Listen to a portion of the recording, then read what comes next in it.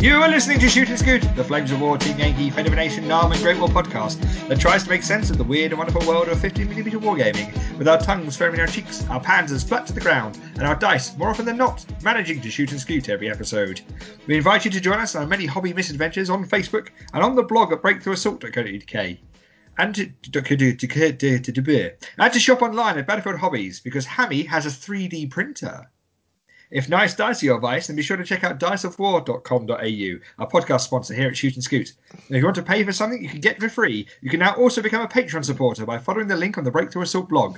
Pay £1 a month for your chance to also become internet famous. I'm Eddie Fez Turner, broadcasting from somewhere in the south of England, and I'm joined by my co-host Duncan Snoop Dogg Gosling. Snoop Dogg.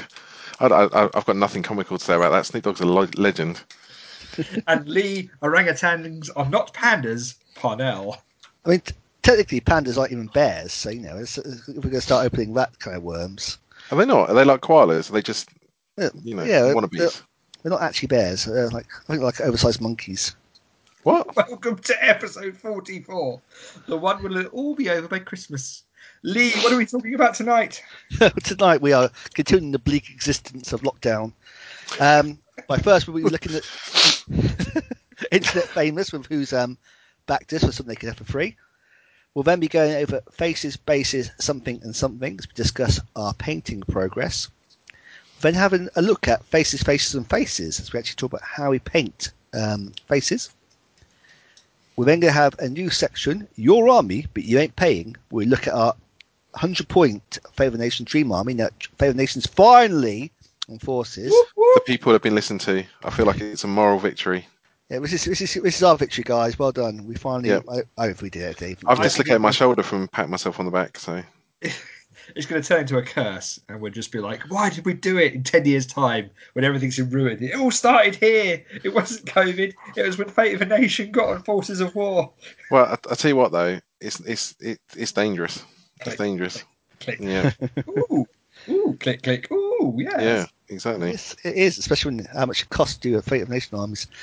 But finally, we'll look at an Officer Answers. We'll answer your questions, as always. So, Eddie, are you going to introduce us to our latest patrons? Our latest Internet Famous patrons. We have... make Eddie do it because he can't pronounce names, right? Yes, yeah, that's it. Yeah. We have William A. Scott. I assume A is his middle name and not a descriptor, and he's not from Scotland. We have K. Leung. No name, just K. Leung. And Regan Robinson. Thank you very much for being also Internet Famous with us here at Shoot and Scoot podcast. Yes, thank you very much. Yes. Muchas gracias. Up for my... one-way ticket to a non-extradition country. Barbados for Christmas. Barbados or bust. Hastily planned trips out of Texas and that kind of thing. Yeah. Anyway, another contentious things. How are in our Faces, Bases, something? How are the Iranians going, Duncan? How are the Iranians going? They are progressing. I have now painted, and they are finished, 6 Pastoran Passage companies. No, we're not doing finish. We're doing Iranians. Yeah. Later when the book comes out. Can you give it to us in a percentage so that the GCHQ guy can just put, like, the Iranian project is 67% complete? Oh, okay. Well, it's 7/12. No, 6/12. 6/13 even. Jesus Christ. It's like old English money. I know. Yeah, I was going to say, it hate me or something. Apparently fractions are confusing when you're just taking the number of things that you've done and then putting it over the number of things you have. Yes, it's 6/13. So what's that, 40-something%? It's not quite 50, is it? Oh, don't give it all away. He's got to do some maths. Yeah. I don't know. The guys... Or, sorry, they've probably got a degree, the person who's sitting there. Have they? Have we moved up from just, layman to... I think by the number of buzzwords we must have hit, the GCHQ bingo board is probably buzzing. Yeah. I think we got all the echelon codes at this point. So I love the fact that we got North Korea in there, even though we don't actually have a game based in North Korea. Yet. Don't. I'm excited. That would be awesome. It's 46.15%. It'd Correct. be a reason. Complete.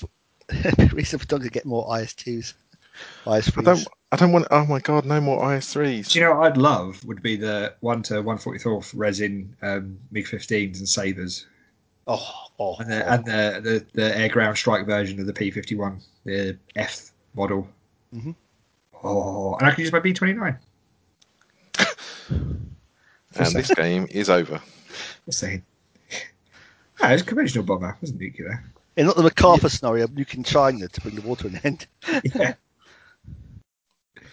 So yeah, that's. Is it just the Radians you've been painting? No. I've got to give a bit of a shout out actually to Scott Aitchison, because he sent me some Hind rocket pods all the way from the good old US of A. Oh wow!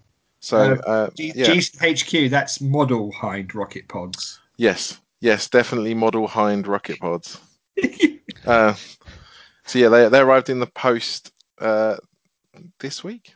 So that was quite an exciting little envelope to arrive. Did you get stung by taxes, or did you escape the evil? No, because they're only rocket pods. They actually fit in a little letter, like an actual letter. Oh, okay.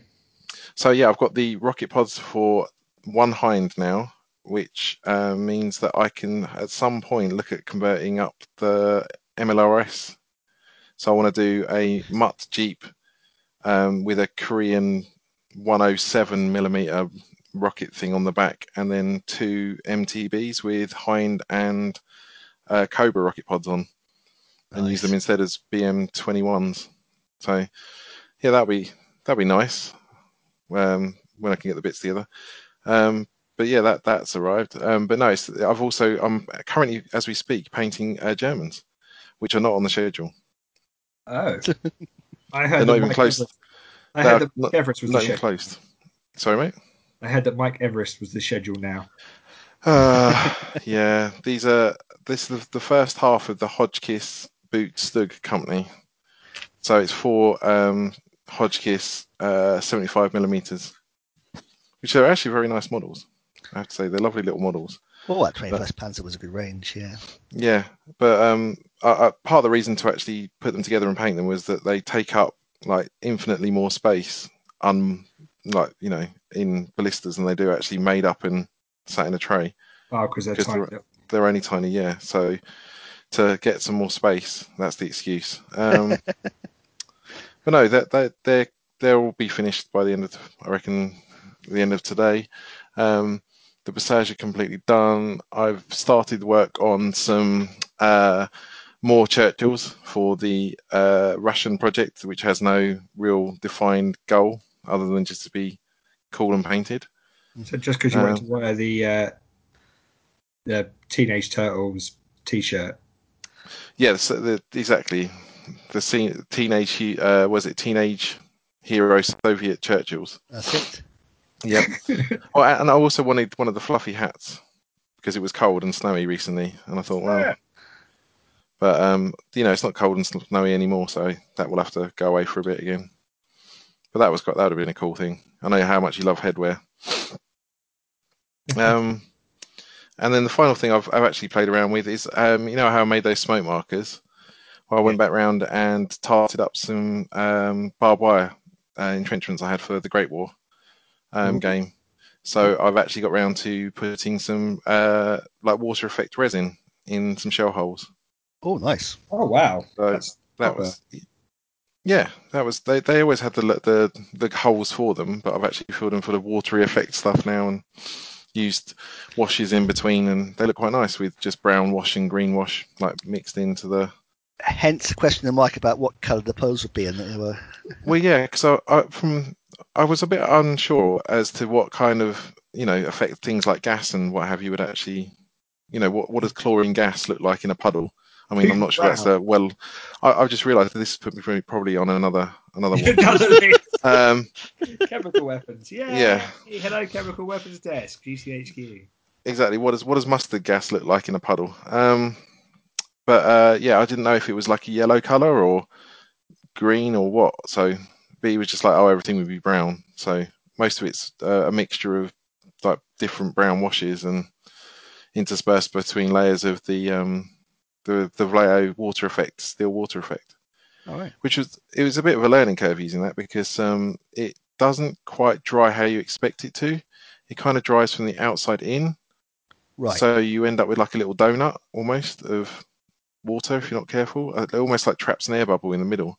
But it's easy to rectify. You can fix it. But just the first time it happened, you're like, oh, that's weird. Water wouldn't do that. It wouldn't be water at the edge and not water in the middle. Did you do it in very thin layers, or did you do it all at once? I probably just blobbed it in. It's probably my mistake. It's probably too much in one go, but yeah, it's come out all right. But I've learned for it now because I want to use it for the Soviet bases for infantry and gun teams to do ice with as well. So just put very thin patches of it on like a painted base to make it look like icy patches. Right. Which I think will work all right. People. Sorry, mate? Icy dead people. Yeah. The last 3 minutes of the Titanic movie. Icy dead people, yeah. Yeah. Oh no, don't spoilers. Spoilers. I'll never let you go, Jack. Ta-ta. Bye. Yeah. Oh, my arm's awfully sore tonight. Shouldn't have had that third cocktail. But yeah, that's been it. It's been a bit of a pinballing around again of stuff, but it's kept me going. I've now got to I've gone through a lot of the stuff that's like made, so I've got to go through a make cycle again. So like I've got to put some more Visage on bases and like build the other 6 Hotchkiss and stuff like that. Cool. That's But a lot of yes, progress. keep me out of trouble, or get me into it by the sounds of it. Yeah. Yeah. Out of one trouble into another trouble, yeah. So. Yeah. Definitely model rocket pods though, just to reiterate. 1/100 scale, so not Yep. 1-to-1. Not 100 either, don't you? 100 rocket pods. Lee, what have you been painting? I've been painting my Army Bits Soviets in KMLK camo suits. This is to go with the Heinz, isn't it? To go to Heinz, Very niche fetish you have there. It's very precise. You got to be. I'm probably getting that destination wrong anyway. But it's a really cool like camo suit. Say they're KGB and they're VDV, which is the airborne guys, war in Afghanistan, and then got introduced further afterwards after Afghanistan. But it's got like it looked like Bone was doing digital camo before digital camo was cool. It's got kind of weird grey blotchy look to it. Dazzle pattern splinter effect. But yeah, They so do look nice. Yeah, I got like a company of like a full strength company, plus all the support weapons for them and another company. And because I'm mounting the missiles 2 to a base rather than 3 to a base because we're recrowded, I've actually got a spare missile base if I go like another small platoon you can have a missile. So that's cool. But yeah, they're nice figures. They've come out really well, I think. Cheers, yeah. They look really different as well because the blue on them really pops out, I think, as well. On the berets, yeah. Yeah. The airborne guys. It looks really nice. Yeah, and like I said, the camo looks cool compared to just being that flat, khaki look that you normally get with the sort of pre-camo suit Soviets. So, yeah. I've been painting them up with contrast as well, which is experimented on the platoon. You have cranked through them as well because of that, haven't you? I think they've come together very quickly.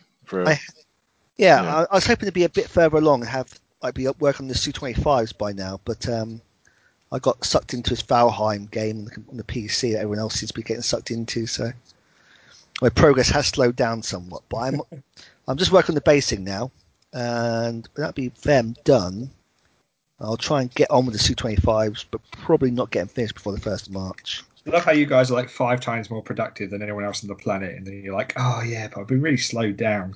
Well, it's a classic project manager thing. We have our stretch goals. If you don't meet your stretch goals, you're failing. You've got to stretch goals. Well, I mean, bear in mind, it's been. When did we do the last podcast? Like 2 weeks ago.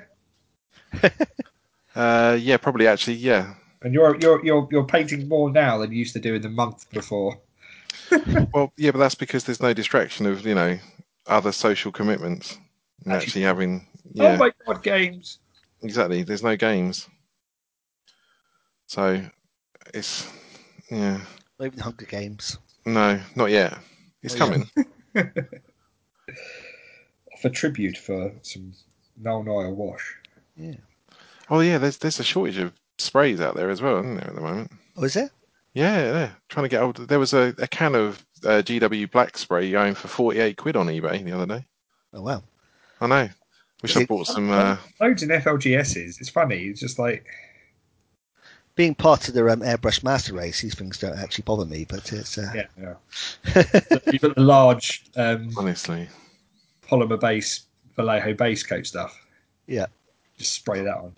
Just buy big bottles of it and last for ages, yeah. Oh, I get the airbrush out this week. Oh. Yeah. Yeah. Unexpected furlough, meaning that I now actually have some hobby time. Woo! Can you have expected furlough? Yeah, well, you can see it coming, and you know, you can be told that you're going to, this is coming up, so therefore prepare I for see it. what you're saying. Or you can be told that actually now you've got loads of lucrative work coming, and you're going to get loads of money, and it'll be great, and then be told you're not going, and then have that disappear. So that's where the unexpected furlough comes in. Surprise! Yeah. So stuff where you shoot, yeah, surprise! Guess what? Go home. Don't come in again. So I now have some hobby time. Does that mean you got to spin the hobby wheel of focus? It Multiple does. times. So I messed up. I've actually did some work in this week. So I've been actually away. You messed up and did some work. Okay. I messed up and did some work. Yeah, ended up going into the Arctic Circle, which was fun.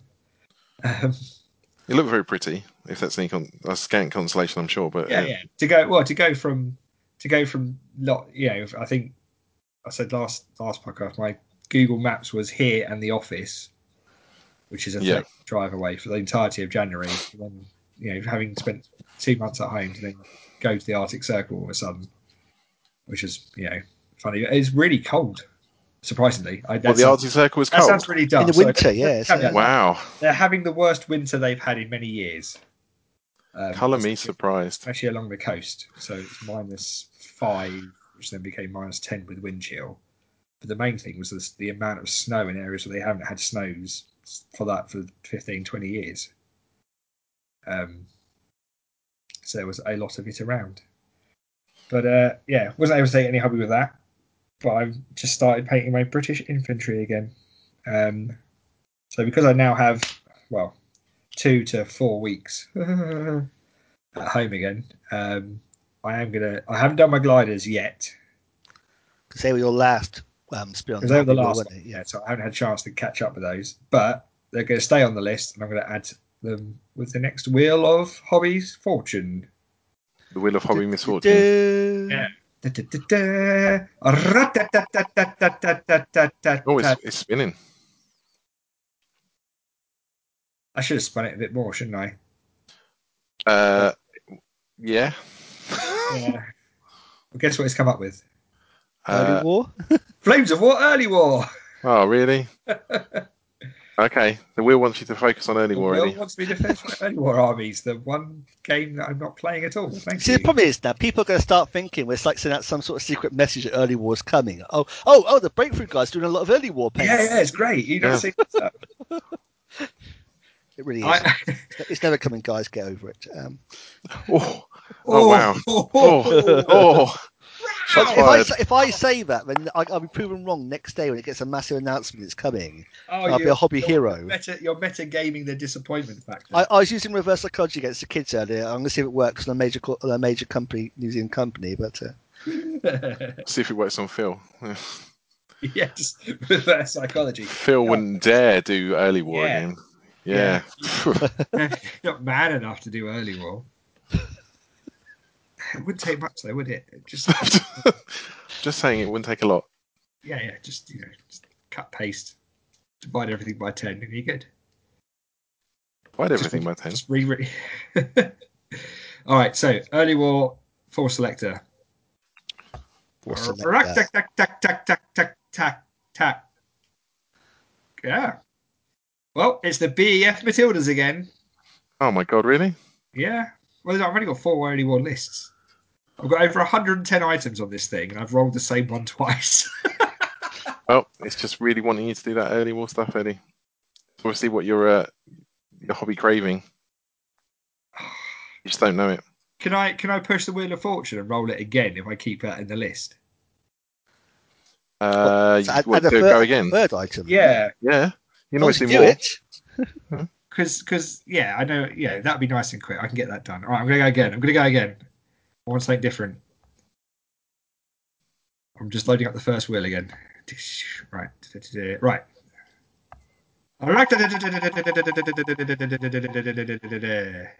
Oh yeah, that's the stuff. That's the stuff. Flames of War mid-war. Okay. so it's gone a year later. Oh, this is a massive change. Yeah, but this one's got like 20 different lists. Oh dear. All right. Ready. Tension's almost palpable. It's a thing of beauty. It really is. All right.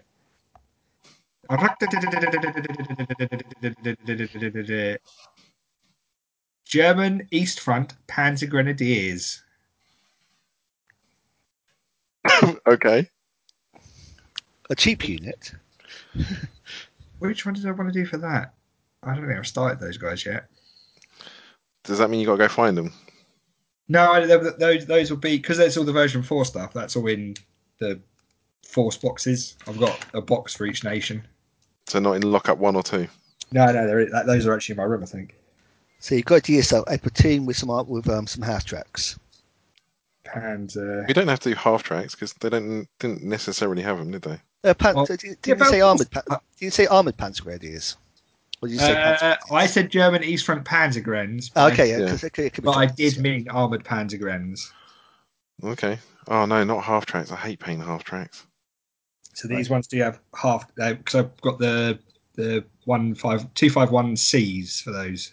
Yep, nice. The rounded bottoms. They're junk in the trunk. Yep. Rounded, deliciously rounded bottom. Okay. That's good to say. So Duncan, back up here. So why don't you like painting half tracks? Because it's twice the amount of surface area for half the amount of buck. It's just boring. Because he You have doesn't to have paint an the airbrush. You have to paint the interior. It's dull. Like, It's the same colour as the exterior, isn't it? yeah, but it's just twice as much surface area. Like, if it's Yeah. a fully enclosed vehicle, Yeah. like you only have to paint the outside, It right? takes an extra half a second with an airbrush. Hashtag just saying. Oh, la dee da. It's all right. The first time you're going to break it out, you're going to lose the nozzle anyway, or it's going to block. So it's all fine. It's all fine. I'm not bitter. Not bitter. No, it's only because I'm painting these bloody Hotchkisses and I realise that they've got a lot of interior detail and it's just annoying. Because you're looking at it going, oh, it's got a lot of interior detail. That's really nice. Because it really makes And crew. It's got crew. Oh, God. Okay. So essentially I'm painting some infantry to go with this as well now. Oh, Yeah. right. for saying they'll Right. be half a turn, Yep. if ever. Yep. What you want to do is put a lovely little tarp over the top of it and then just say... They've improvised. Actually, who was making that? Was that Soren? Was making some covers for his tarp covers using mini putt and stuff for his captured Russian trucks for the Eastern Front. That was really cool. I've seen people do it with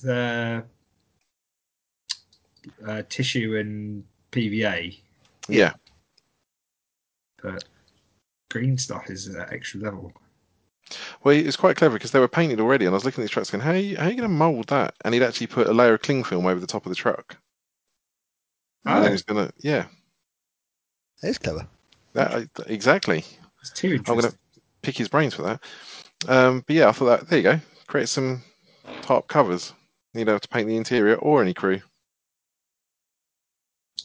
Or you could just paint it and make them look really good. You could. I'm not a fan of half tracks anymore, to be honest. I think I'll just do the half tracks for that. What? I get to pick what each thing is. Do you? Yeah. Well, so when it says Panzer Grenadier, you get to pick the half track. That's the thing. I get to Right, Duncan, next time we let Eddie do one of these things, we're going to have to get to actually write out all the rules beforehand. Yeah, I was going to say. It's just a loophole waiting to happen. You are, Turner. Jesus. The idea was to make progress, right? So as long as I'm making some progress in each thing, it's a win in my book. Because otherwise, these things would have just sat in the box, being wherever they are. So what you're saying is, when you go to deploy these Panzer Grenadiers, they're just going to stay in their half tracks and assault from them. Well, rather than do 5 half tracks and the infantry to go with it, because I've already got I've got other projects I'm working on at the same time. See, Lies. I am. I've got my British Lies. here. I've got my parachute company, British Parachute, Okay. my British Paras that I was going to take. Oh, we can talk about those, I guess, because I got the. Yeah. So when I was going to be originally going away for Segue. 6 weeks, I was like, oh, if I take some infantry like Brit Paras with camouflage smocks, Yep. then I only need Good idea. a small palette of colours, so I can paint them, down route in the hotel rooms. That sounds like a terrible euphemism as well. I'm going to paint my Paris in a hotel room. Sit there and paint my Paras. Yeah. We're not allowed out 99% of the places we go. It's like lockdown, but in a different country. Yeah. So I bought. Well, originally I went to go find the PSC ones a couple of weeks ago in Lockup number 2 and was unsuccessful. Unsuccessful, but you did escape with your life. I imagine it's a bit like Indiana Jones and the Temple of Doom. Yeah, it pretty much was that. You get the whole swapping out the thing for something of equivalent weight so you don't cause the landslide. Jesus. Okay. The hobby launch. When lockdown finishes, it'll be quite fun to take you guys there and see what you think. What, and survive?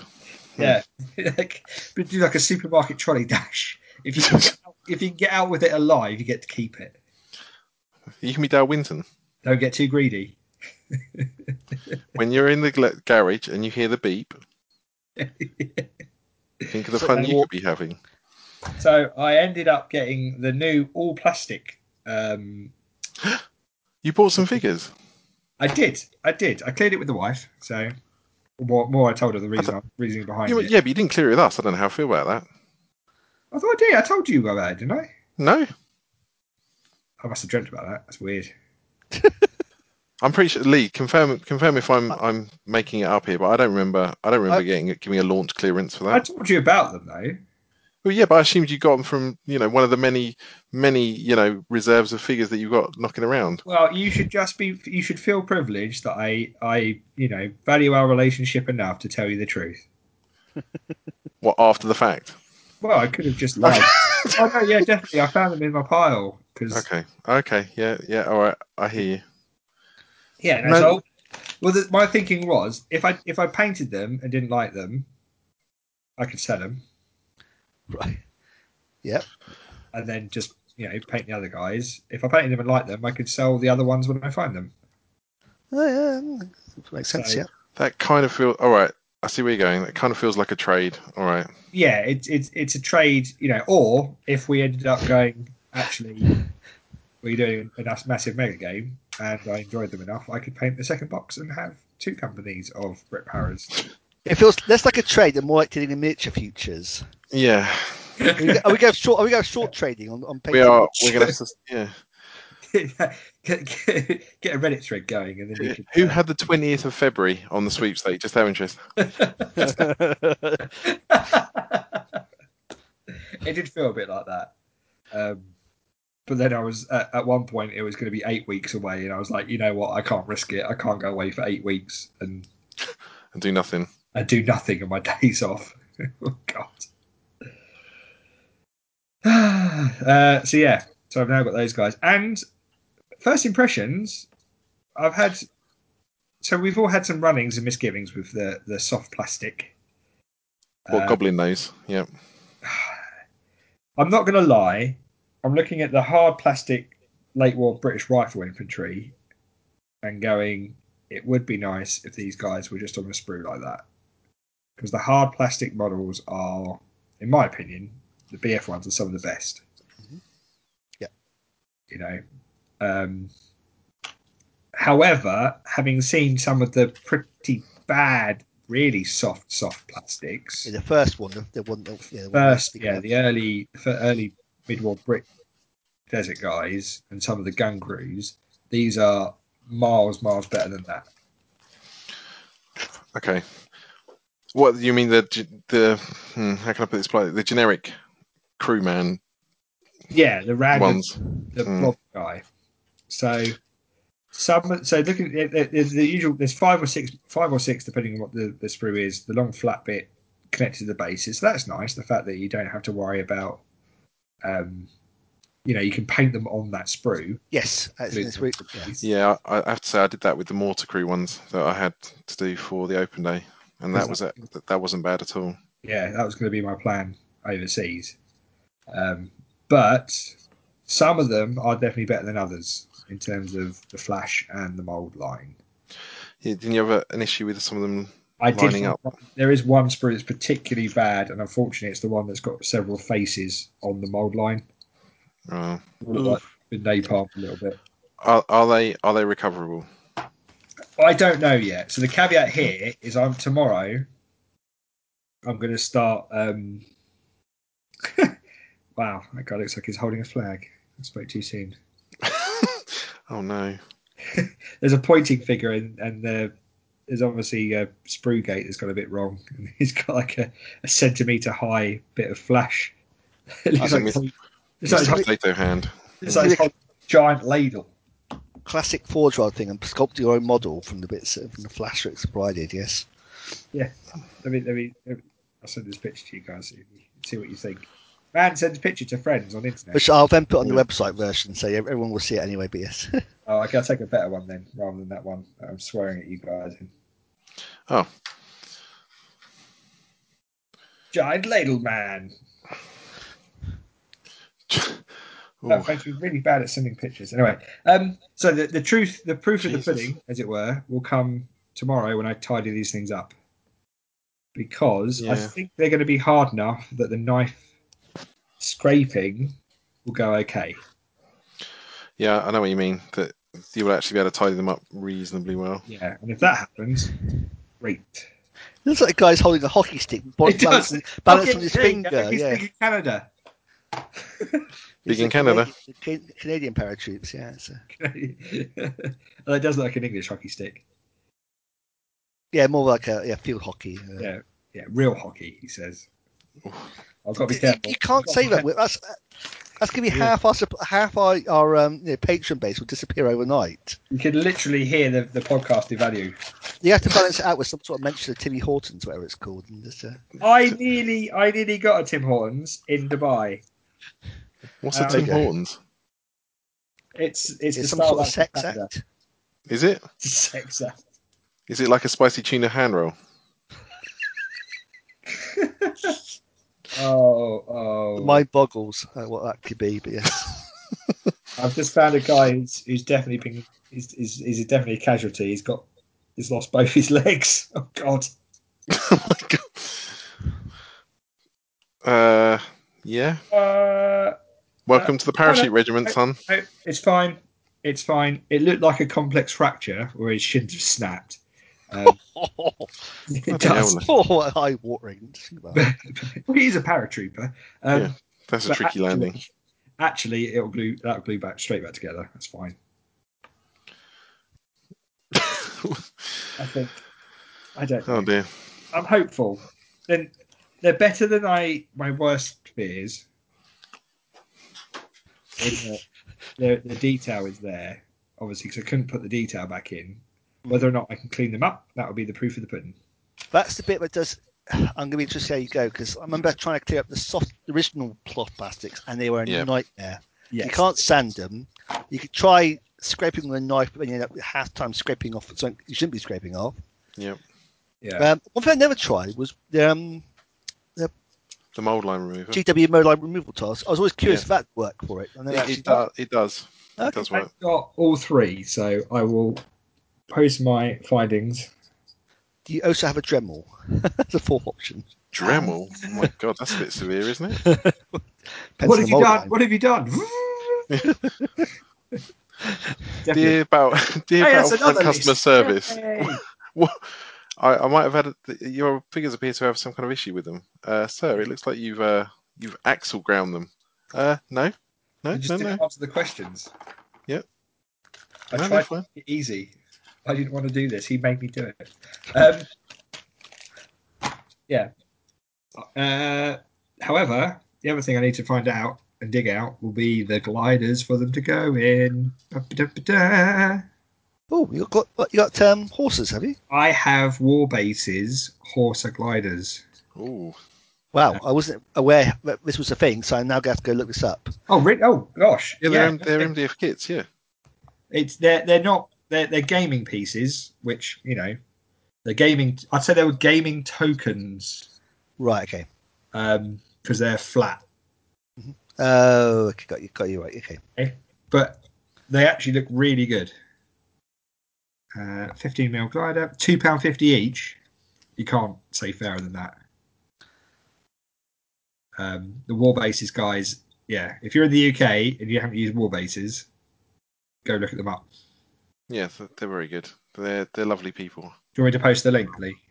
Yeah, I'll put a link on the website. Yeah. Well, I'll send you a link so you can look now. You can get your live reaction. Live Horser update. Live Horser update. But there's also there's a bigger MDF Horser currently in Holland, I think, because they're doing. Is this the An actual one. Yeah, they Okay. made a movie. I know that I think there's a Dutch museum got the last surviving Horser, didn't it? Because no British museums seem to want it, which is like what massive Really? failing of the British museum system as usual. But No way. Well, they're too busy. They're too busy looking after other people's stuff. I was going to say, is that because we didn't loot it while we were Yeah. illegally occupying our country? We don't have museums for our own stuff. We've only got the stuff that we've borrowed. We're just like cats, aren't we? Just rub ourselves against it and go, "This is ours. This is mine. This is mine now. Right. This is mine." yeah, No. we'll go out of argument rather than get into a massive annoyance about the Imperial War Museum and its management. But yeah, save that for another day. But yeah, so look at it now. That's actually So when you said 2D, I thought you meant literally like a flat token. But actually, it has got it's got a shape to it, and I'm looking at it. It goes, all right, that's actually not too bad. For £2.50, they're really good. I mean, yeah, I was always forever going to buy the current King one, which is like 30 quid. And it used to keep disappearing on the shop as to whether it's actually in production or not. Yeah. But yeah, I am going to pick a few of those up and just It's Add worth to it. cart. Well, Yep. all I need is some sort of frame with a massive barn to build a massive 16-foot table so we can refight the Battle of Ramville on a one-to-one scale. Now, Warbases also did, at some point, they also did Pegasus Bridge. Oh, they don't do the bridge, but they do the bunker and some of the other buildings. Yeah, the Cafe Gondry, which I've been in, which is awesome. Yep, been there as well, yep. The coffee in there, very nice. And the bunker. But they did sell the bridge at one point. Only Foreground do it now, I believe. So years ago, I got it somewhere, I bought a resin. Well, no, I didn't. Paul Austin, although I got with the guys at the club, bought a resin one. I can't remember where it was from. I got it somewhere in a box, and you find it right ahead of doing the games and stuff. Oh yeah, do that. I didn't always think it was quite small compared to like the ones like the Foreground did later. It might be like a little bit under scale, but it'll work. Yeah. Oh no, it's 1:122. Oh dear, throw it out. Bin it. The original bridge was smaller than the current modern bridge. It's like an oversized replica of it to allow for modern traffic. But yeah, I still can't get over how close they actually landed, though. Oh Absolutely man, insane! You see that they've got stone monuments from each of the three gliders in the ground, and you could clink people on the bridge with a BB gun. They're that close. Yeah, the lead one is literally a stone's throw away from the bridge. Yeah, I think the intention was they were going to try and land it on the barbed wire, and they did exactly that and took the barbed wire out. I had in the museum. There was the anecdote that they showed the Russian observers, the Soviet observers, a couple of days afterwards what they'd done, and the observers were adamant that they've moved the gliders closer. And they were like, "No, look, you can see they've broken. They've crashed here. We've not moved them." They're like, "No. You couldn't land that close. You moved them closer to make it look better." In Soviet Russia. Soviet Russia glider lands on you. The bridge sentries thought it was a bit of bomber crash landing in the field, so they ignored it. It's like, oh really? Yeah, that apparently. makes sense. Oh yeah, just more bits falling out of the sky. Wait, what's that coming out of it? That's a whole bunch of angry paras or airlanders.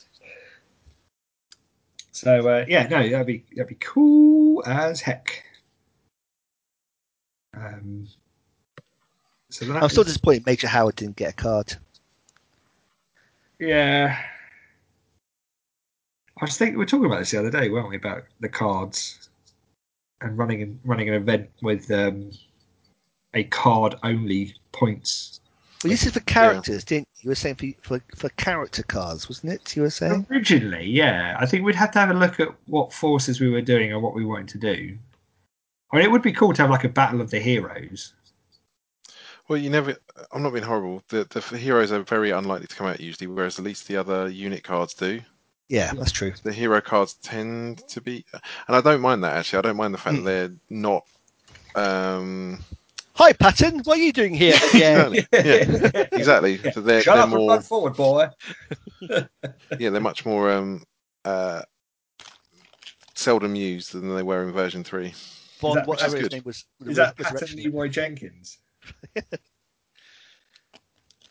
The one Yeah, that that would was be interesting. Abrams, which is a really cool tank model. No one ever used it.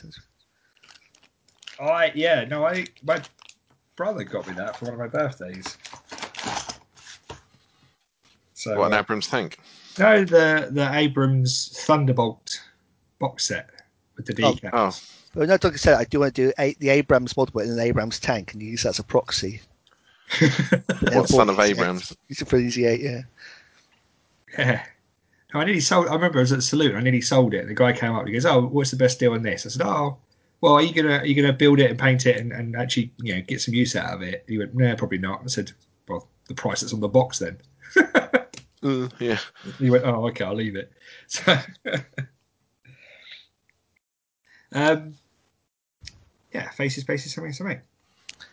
Yeah, so when did they do faces, didn't you? Yes.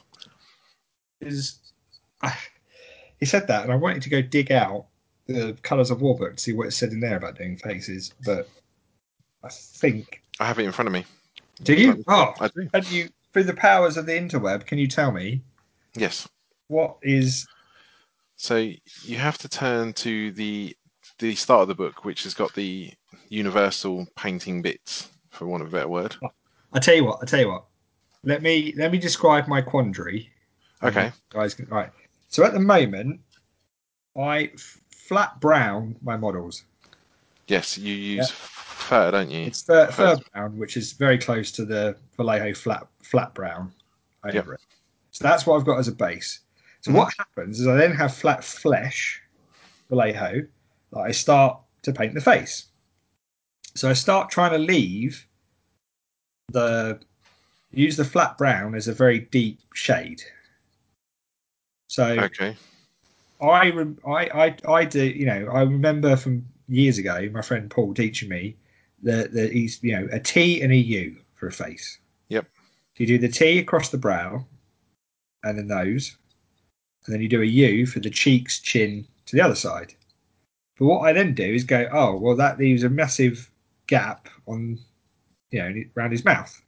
So I put a bit in there and go, okay, that's now flesh coloured.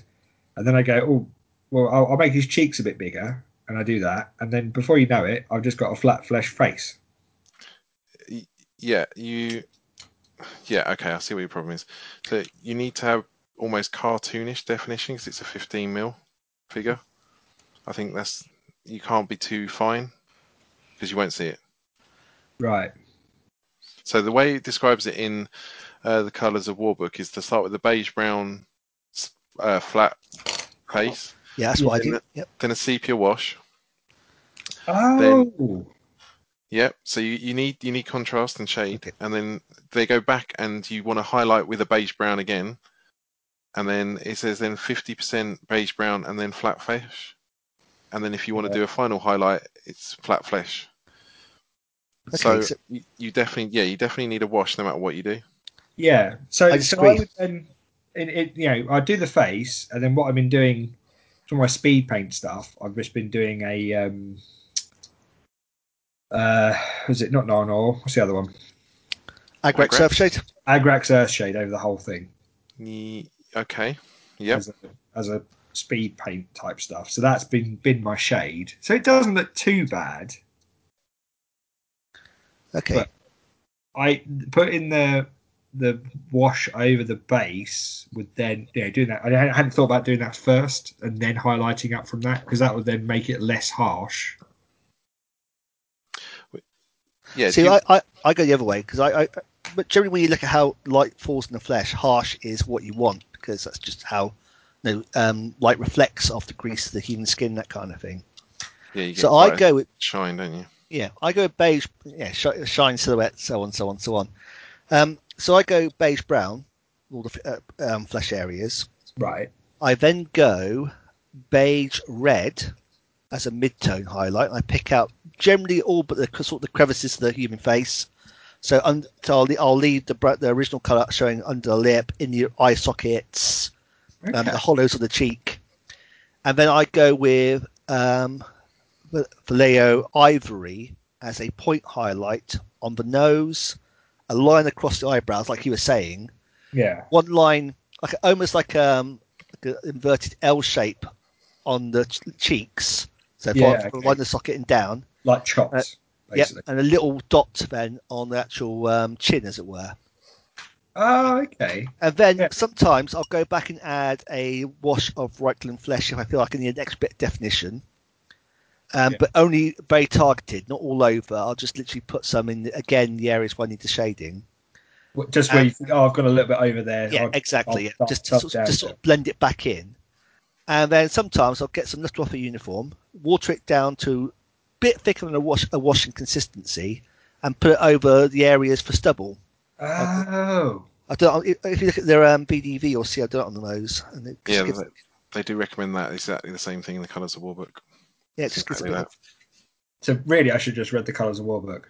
Well, no, because it's the way I do it's different. I don't use that much. I use 2 scale 75 paints, and that's pretty much it. So the scale 75 ones, I use a light skin, and where's the other one? So I've got basic flesh. So basic flesh is like Acadian, almost flesh tone. Right. Yeah. You put that down first on whatever base you want, block it in, and then I give it a wash of either sepia, Games Workshop sepia, or Agrax Airshade, depending on how dark I want it to look. Yeah.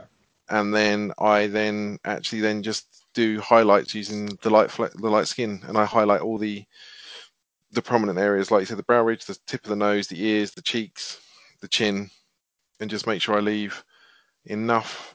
Make sure you use a very fine brush. Yeah. And it's tiny little marks is all you need on the light stuff. You just need to make it look, like I said, almost cartoony, so you can see the definition from 5 feet away. Yeah. It's just to pick out the pure real details. And then actually the nice thing about the Scale 75 is that they dry, and you can go back over, and the same paint will actually give you another highlight again, if that makes sense. So it builds up in intensity. Yes, if you water it down a tiny, when I say water it down, I mean just add a blob of water, tiny blob of water in when you're painting it. You can then just go back again on the same areas and do it an even finer, just very, very, very tip of ear and things like that. And it actually creates like almost a modulation between them. I think it's because the Scale 75 stuff is extremely high pigment. Yes, I do know that my friend Paul Townsend over at the Hobby Brush, he ran some raves because they got they do like 7 or 8 different shades of skin tones. Yes, like the range. He's got the whole range. He was telling me, he's like, I'm a painter, but I don't like spending lots of money on paints. And this set was expensive, but now I've got it, I can see why, because it does everything. Yeah, I've got the one I've got for the Iranians is a slightly different colour. Yeah. There's one called I can't remember what it is now. I'd have to find it, but yeah, there's a slightly different flesh tone I use for that. Just it's ever so slightly darker, and then I use the basic flesh to do what I would do with the light skin, if that makes sense. Yeah. But yeah, I think less is definitely more with the 15mm figures. You want to create definitely definition. If you're not washing it, Eddie, you need to put a wash of some kind just to. Well, yeah, they get the Agrats right at the very end, but. So I wouldn't finish with Agrax. I'll just put a shout here. On the VDV, I did more in contrast to the Gilliman flesh. And that worked really nicely. I put on a little highlight at the end of the ivory just to What was your base colour, though, for that? So that was just Vallejo Grey Primer. Oh, okay. Because for their grey primer is almost white. It's very, very, very light grey. Oh, right. Okay. I didn't. Yeah, because I was doing the 35 mil. Sorry, 1 to 35 tank commander. Mm-hmm. I did that over Halford's car grey primer with the. Yeah, it's probably too dark. Yeah. It was. I was like, oh, well, he's now Africa Core. Yeah, but I think if you did that, if you did a white dry brush over it, it would probably work. So I have found that with the contrast paints, if you Oh, that's clever. You can build up the. you It's can like almost do a Zenith. zenith. Yeah, Yeah. I did it on actually a Blood Bowl figure.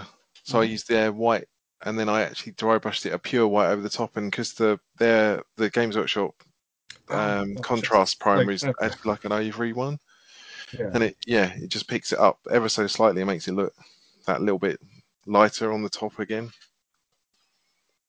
That's very interesting. Yeah, so that's no way of doing it. It's just like, say, paint it all.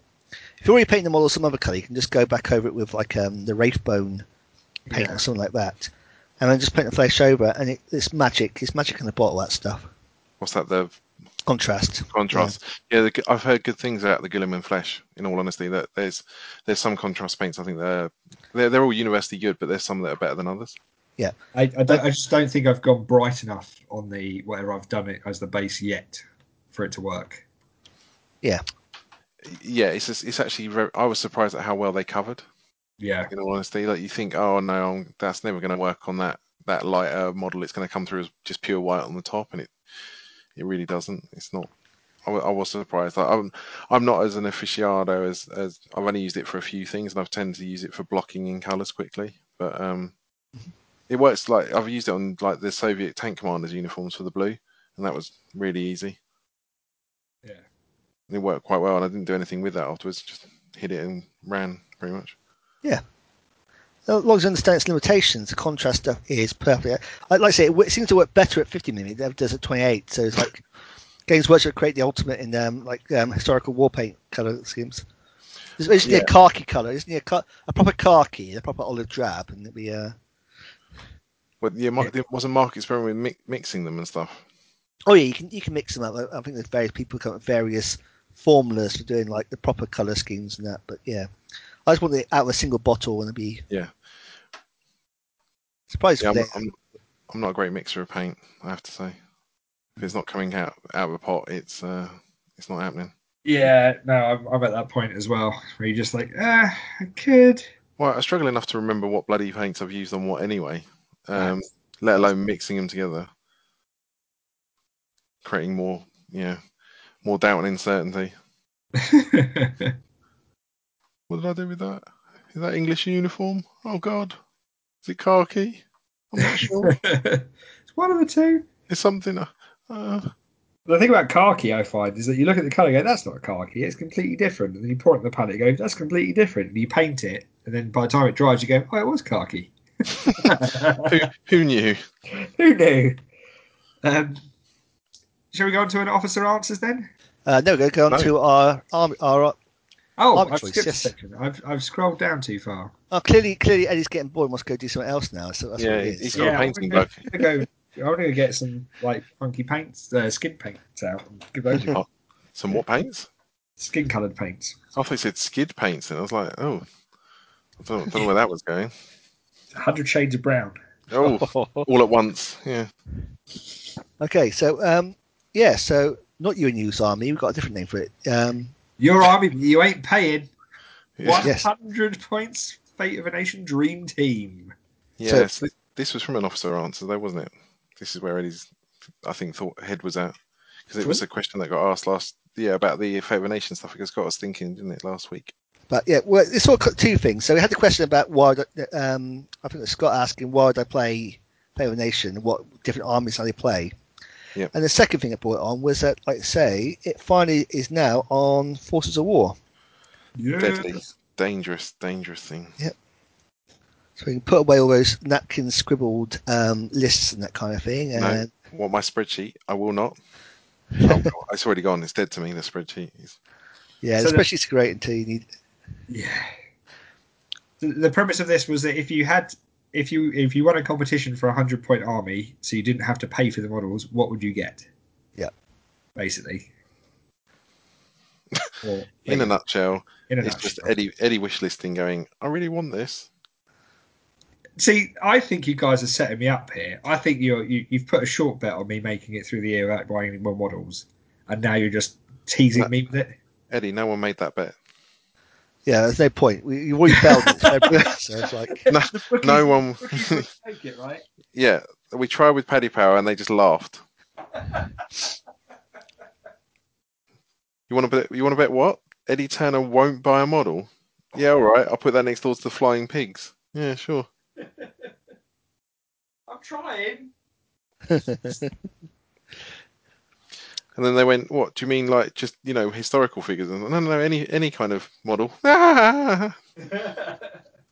Lee, this guy won't stop laughing at me. which is a very normal reaction, but Yeah, absolutely. So yeah, so the 100 points you want was pretty much the crux of it, wasn't it? yeah, with no budget constraints or anything like that. The gloves were off absolutely on So every conceivable level. you don't need to do a McGack 6 list just to make it like a 40 quid army. So Yeah, that would be disappointing, wouldn't it? What's your dream list? £4.50. Can I go first? you go for Yeah. it, mate. Because We haven't seen your list, so it's yes. No, I don't think it exists. I kept it secret and kept it safe, just because. Okay. So I thought I would do an early, 6 Day War Mhm. Israeli list All right. because I knew you guys were probably going to go absolutely mental with the other nations. So I thought, well, No. what if I could? What would I actually want? So I started off and I thought, I wish there was something to go up against the T-34s. So I started off and I went, well, if I'm not paying for it, I might as well have an AMX tank company. Oh my God. So No one's ever said that before in the history of the world. Just. I love the AMX. I think it's a really funky looking tank. Oh no, I've got some, but they're reserved to accompany my Recce battalion. Going. Yes. Yeah, we're slightly more armoured than this Jeep over here. Well, they're in the Sayer Recce company, aren't they? You can take them in that. Yes, you can. Yes. I was trying to remember why I had some, and I think it's because I bought them to have a platoon to go with that. That would make sense. Yeah. So I have started off an AMX tank company, which is a company HQ of 2 AMX. Then you have a platoon of 4 AMX. God. And then you have another platoon of 4 AMX, because they're 8 points each. Mhm. Then you have another platoon of 4 AMX, which is the entire company formation filled out, which gives you 14 AMXs at 28 points. Yeah, basically nothing. So I see your T-34 horde, and I raise you an AMX horde. Yeah, I don't know what would win at that because they're 75 mils as well, aren't they? Yeah, 75 mils versus 100 mils. 100 mils, 85. Sorry, 85 mil. Yeah. Tank 14, aren't they? The AMXs. Yes. Yeah. So no one's getting a save. Yeah, but that's just But fake nation all over, isn't it? Aren't I hit on 4 still? Yeah, because you're Israeli. Yeah. Mm-hmm. So that my hit on 4s is my save. Thanks. That's true.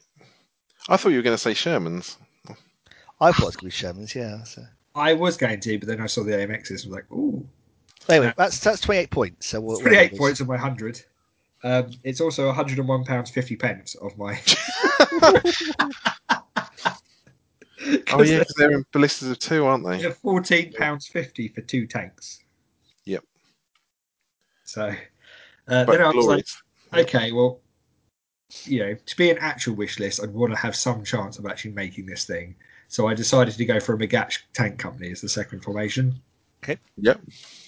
But because I love the little T muzzle brake that the 90mm. Yeah, I've got them. They're awesome. I was like, I'm going to have McGatch 2s. Yep.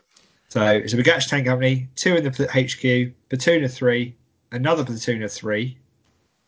So that's 8 McGatch 2s, all 90 mils. Then take an M3 mech infantry platoon. Oh, information. Yep. Information. Yep. Add the blinder side. So they've got of course. five half tracks.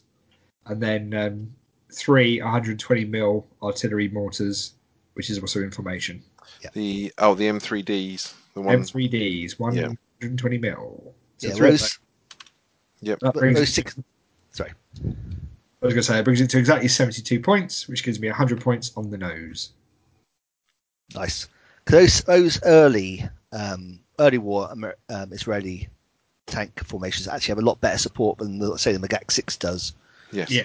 Actually, a lot more like has mortars in that kind of thing, which makes it a very nice little self-contained force.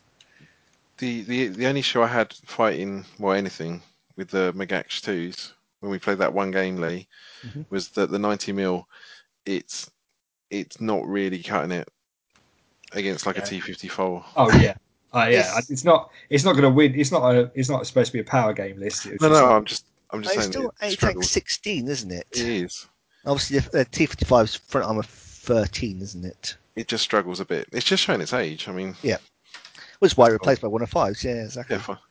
Yeah, but there's nothing wrong with it. I mean, and it looks so cool. It looks better in desert as well. Obviously. I think point for point. I think we've said before, looking at their I think it's one where we're talking about the 20-pounder Centurion versus the Shoat. Yes. It's like the 20-pounder the 20-pounder Shoat point for point works out so much better than the actual 105 one, especially versus the threats it's facing, with front armor 13 being the max. Now, anti-tank 17 is good enough. It's like if I was going to make this list more competitive, then I'd look at putting some Ishermans or something in with 105s. Well, yeah, I think the Isherman is a lovely choice to have in there because it's just got all the hitting power you're going to need with a 105. Yeah, but the AMXs were just too funny to pass up. The AMXs are cool, and you're right. If someone's going to bring T-34s, if you're playing that kind of early war game, that's going to be quite interesting at that point because front armor 4 is stopping absolutely nothing. Mm-hmm. So, bearing in mind you want to buy a stowage pack to make your M3s look really Israeli. Yeah. Or just proper. That racks in at a retail value of £264. Yep, that'll do it. And that's just vehicles, isn't it, pretty much? You got one infantry platoon, but... Vehicles of an infantry platoon. Spicy. That is a spicy meatball. I like it, though. It's a nice...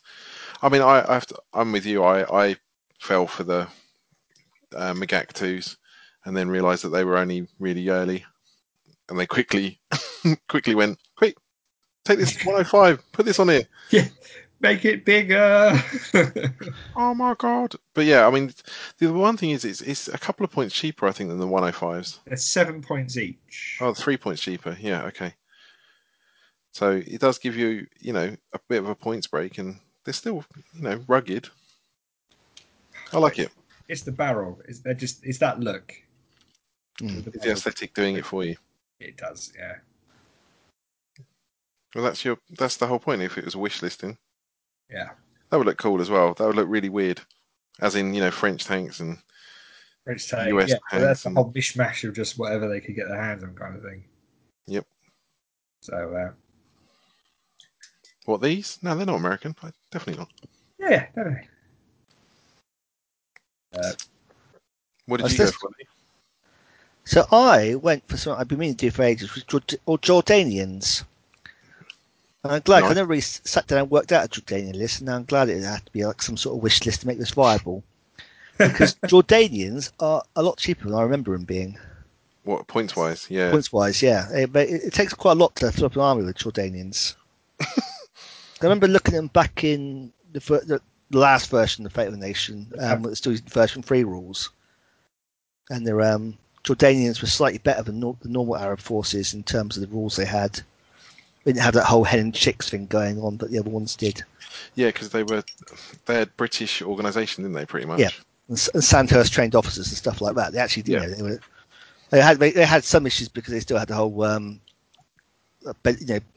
infantry coming from one social group and the other. The officers coming from another one, so there was still some tensions there, but not as bad, say, it was in, say, the Syrian force. But so I went with the Jordanians, and I wanted to do, much like Eddie, go for that classic M48 look with 90mm. Again, I wanted something to do for both 6 days war, and those would work for the small contribution they have for 7 Days War. Yep. So I went with. I thought I'd see how flesh out an M48 pattern troop and maybe have a few support assets. So I went full strength HQ with 2 M48 patterns, all 4 troops of 3 M48 patterns, and then the 2 little Duster AA tanks. And that came to a grand total of 58 points. I thought, have I missed a unit? No, literally. That's 14 patterns. That's 14 patterns. For 40 points. For basically 58 points, yeah. So I thought, all right, well, that's good. So I'll use this. Maybe the support assets will round it out. So I went and got 6 25-pounders. Obviously, yep. Yeah, because it's my army. I've got 25-pounders in it somewhere. They are so cheap as well, from memory. They are cheap. 4 points for 6 guns. And it a skill 5. Yeah, but still. I then went for the 3 of the 155mm howitzers, which are 4 points for 3 guns. Oh, they're the toad ones, aren't they? They're huge. Yep. I thrown the OP. And that was, that's only another 5 points. Sorry, not 5 points, 9 points. So that hasn't used it up. All right, I guess I better throw another formation in. So I thought, go for an infantry platoon. And wait a minute, the infantry platoons are like 5 points.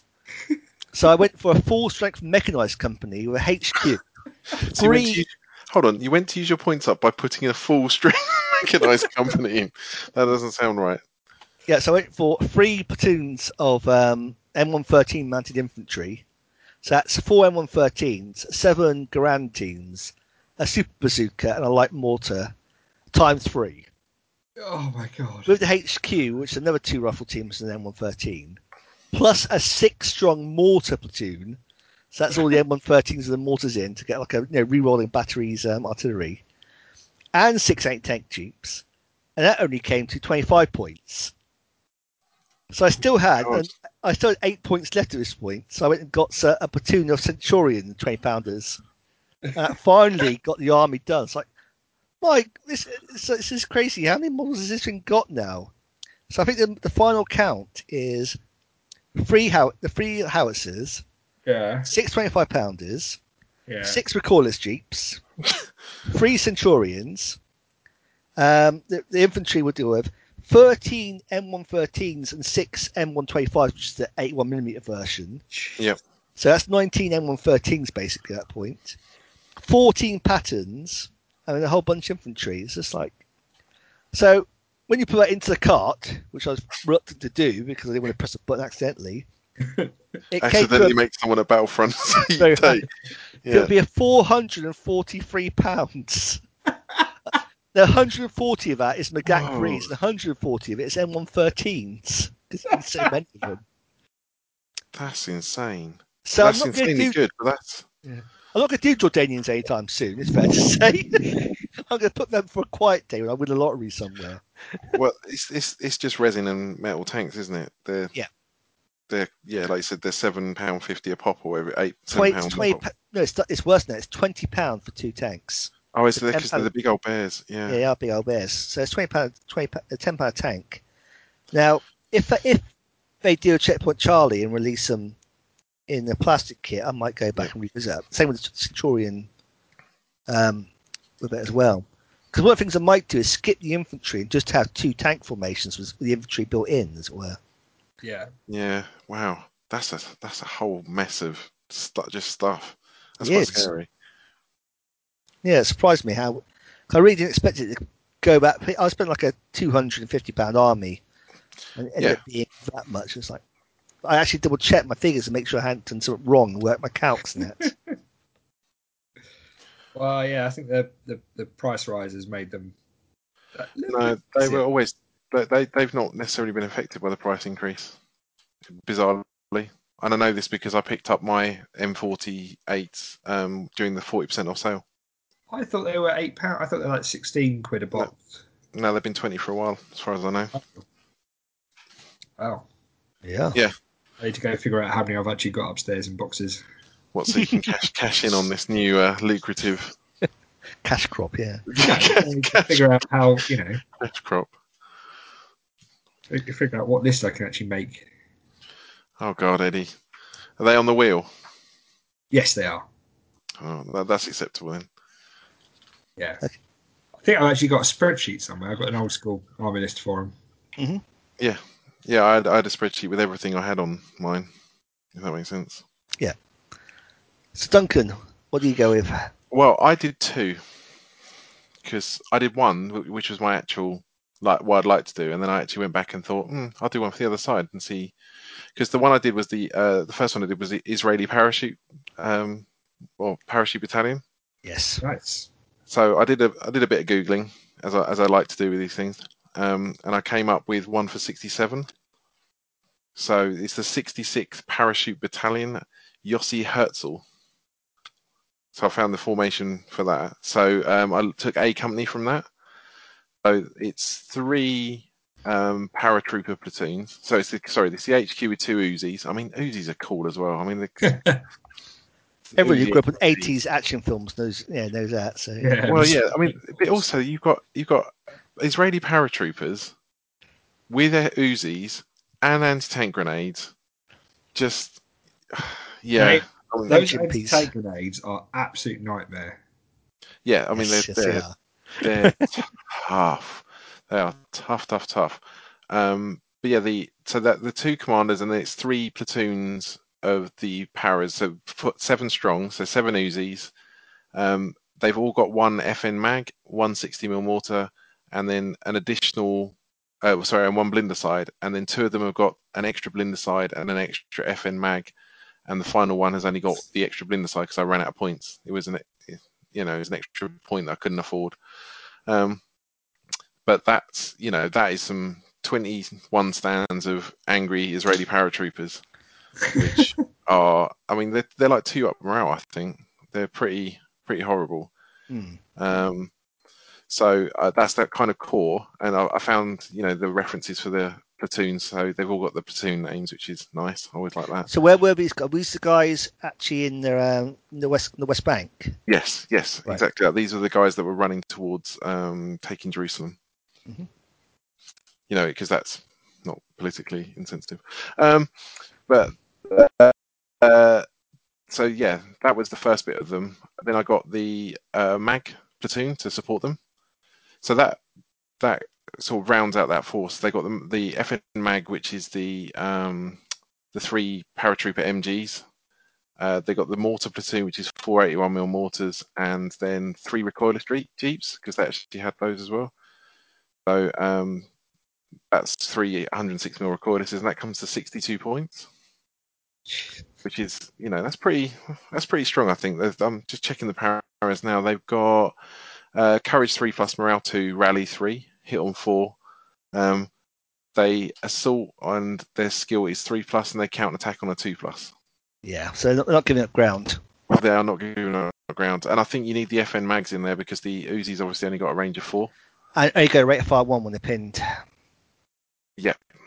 Yeah. So you've got to have something, and I think that's why normally I steer clear of having things like the machine gun platoon because it's kind of easy pickings. But I think you need that extra fire support. Yes. So that 62 points, and I looked at that and went, that's quite. I know they've all got anti-tank grenades that are AT-13, and this got blinder sides, but they're not great. So I thought, well, I'll put in some Magak tanks again to round them out. So I chose Magak 3s this time. So they've got the 105mm gun. So 3 Magak 3s takes them up to 92 points. The 105 I thought was just going to be enough to crack that slightly heavier armor. Yeah. And then I rounded it out with 4 Orang fighter flight. So that's without the napalm, but I thought that gives you essentially your artillery. So 4 of those with their bombs, and they got the quad 20mm cannons for just grinding stuff up. And I thought actually during the 67 war, it's probably more pertinent to have, air superiority than anything else. Yes. Yeah. So yeah, that was my Israeli Paris. That's a mean old list as well. Yeah. It's pretty. Yeah, I think you're gonna have to be aggressive with it, because you're gonna have to, jam those para platoons where people don't want them to be jammed. But yeah, I mean that whole force comes to £155. which Actually, is not bad. It's not bad, and you've got some extra fat in there if you like, because the you have to buy like 4 anti-tank jeeps to get the 3, and you have to buy the 4 Magax to get you 3. So you have got some extra points in there if you want to play with them. Not many, but that's another 12 points if you want to muck around with stuff. And then the second list I did, which is probably the one I'd actually go for, having gone through it now, because it's. I thought, well, against that kind of early force, what would I do? And I'd do Syrians, and I went for a Syrian fortified infantry company because that's just potty. Yes, something we haven't really done with is the fortified stuff. Yeah. And I thought, well, it would be something different, and they're actually really expensive. I thought it's quite a lot of points, so you can only take 2 infantry companies anyway, and to take the sort of smaller of the 2 is 18 points. So you get 13 AK-47s, 2 Blindersides, 1 PKM LMG, 3 wire, and 3 minefields as part of that. And you can then add 2 82mm recoillesses for a point each. So I added 2 of those in for each of those. So they're 20 points each. But that's not bad. It's not got an awful lot of anti-tank. But, that's a fair old whack. Then I chose 4 HMG nests for 4 points. 4 57mm guns, which is 2 points. 2 points. Then 6 100mm anti-tank guns, which is 6 points. 82mm mortars, which are another, or 6 of those, which is another 6 points. Then 4 Panzer IV bunkers, Panzer IVs, which are 4 points, and then 10 T-34s for 12 points, and that's all in formation. So that's 75 points of Syrian. We're not moving. We're going to stay in this trench and not go anywhere. We're fearless, so come and get us. Yeah. Yeah, and you've got the actual defences built in as well. So you've got machine gun nests built in. You've got 6 barbed wire obstacles, 6 minefields. And the tanks might not be great, but they're there. And then for the final 25 points of that list, I thought, well, again, they're struggling for, I think the 100mm guns are 80-15. They're fine, but they're not going to really touch anything too heavy. Yeah. So I actually went back and got 3 T-54s for 13 points. I added in 6 Su-100s and then 2 batteries of 3 120mm howitzers with observers, because they're. How many stuff is in this? It's just an endless list of things. Yeah, well, this is the balminess, if you like. 3 122mm howitzers are 2 points. So you can get 2 batteries of 3 and an observer for 5 points. So I had the same problem that Lee had, which was like, I can just have this, can I? Oh, I shall throw these in then. So, yeah. So you've got mortars and 2 122mm guns. It's just, you don't want to be stationary. You're going to have to assault them, which is probably what they want you to do. At that point, are you not just going, you know what, boys, we'll play a smaller value game? No, I don't. I think there's definitely limitations in it. It's just you just got to work out how to attack it. I mean, yeah, it's that one's significantly more money and it's significantly more stuff. That's £352, but mainly because the T-30. I think we might have found a new contender. The Panzer IV late and sandbags. So 4 points came to £73. What? Yeah, so you have to buy obviously a platoon of 5 Panzer IVs to get 4 of them, which is fine. That's 35 quid. To get the sandbag emplacements, you actually need two boxes of those, because to go round to fully enclose them, and that's £14 each. So you got £28 in sandbags. Which was an unsurprising, it was a bit of a surprising thing. So yeah, I think that might be in the running for the least points efficient unit. £15 point. It was £73 for 4 points. Jesus wept. Yeah, I thought that's quite nice, and it's something completely different because I'm used to with my Thunderbolt company, obviously, screaming towards people and just being annoying, whereas that's just sitting there going, yeah, okay, cool. You gonna come to me, are you? Nice. Okay. Saves us walking. Yeah, exactly. £18.25 a point. Oh wow. So yeah, What's but that? that was quite nice. I actually thought that might be quite an interesting game with the Israeli paratroopers against fortified Syrians. I think they did fight in the Golan Heights as well, the Paras.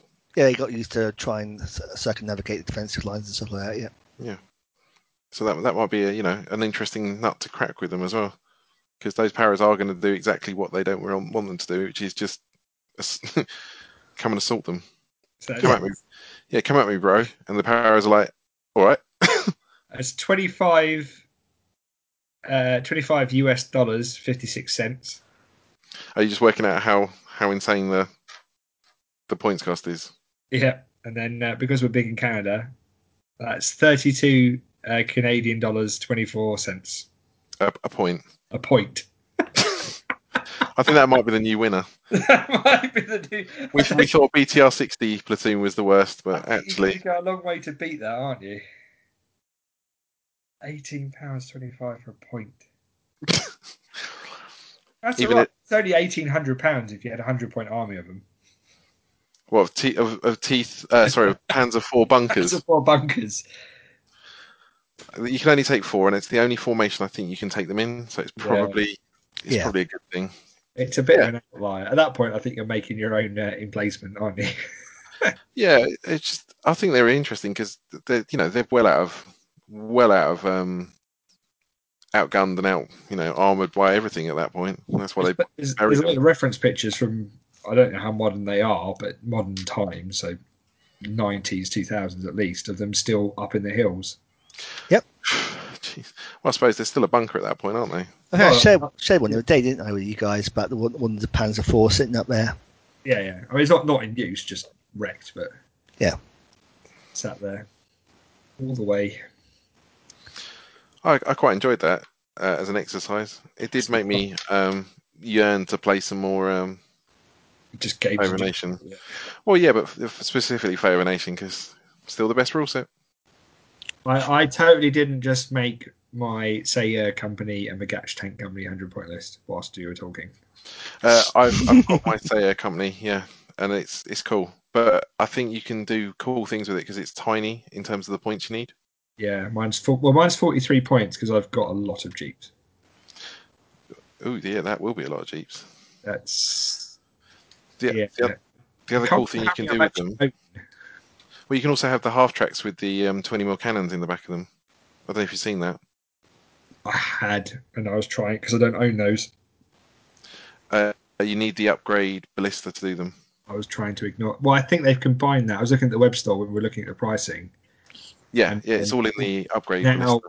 Now, if you buy the half tracks, it comes with the half tracks.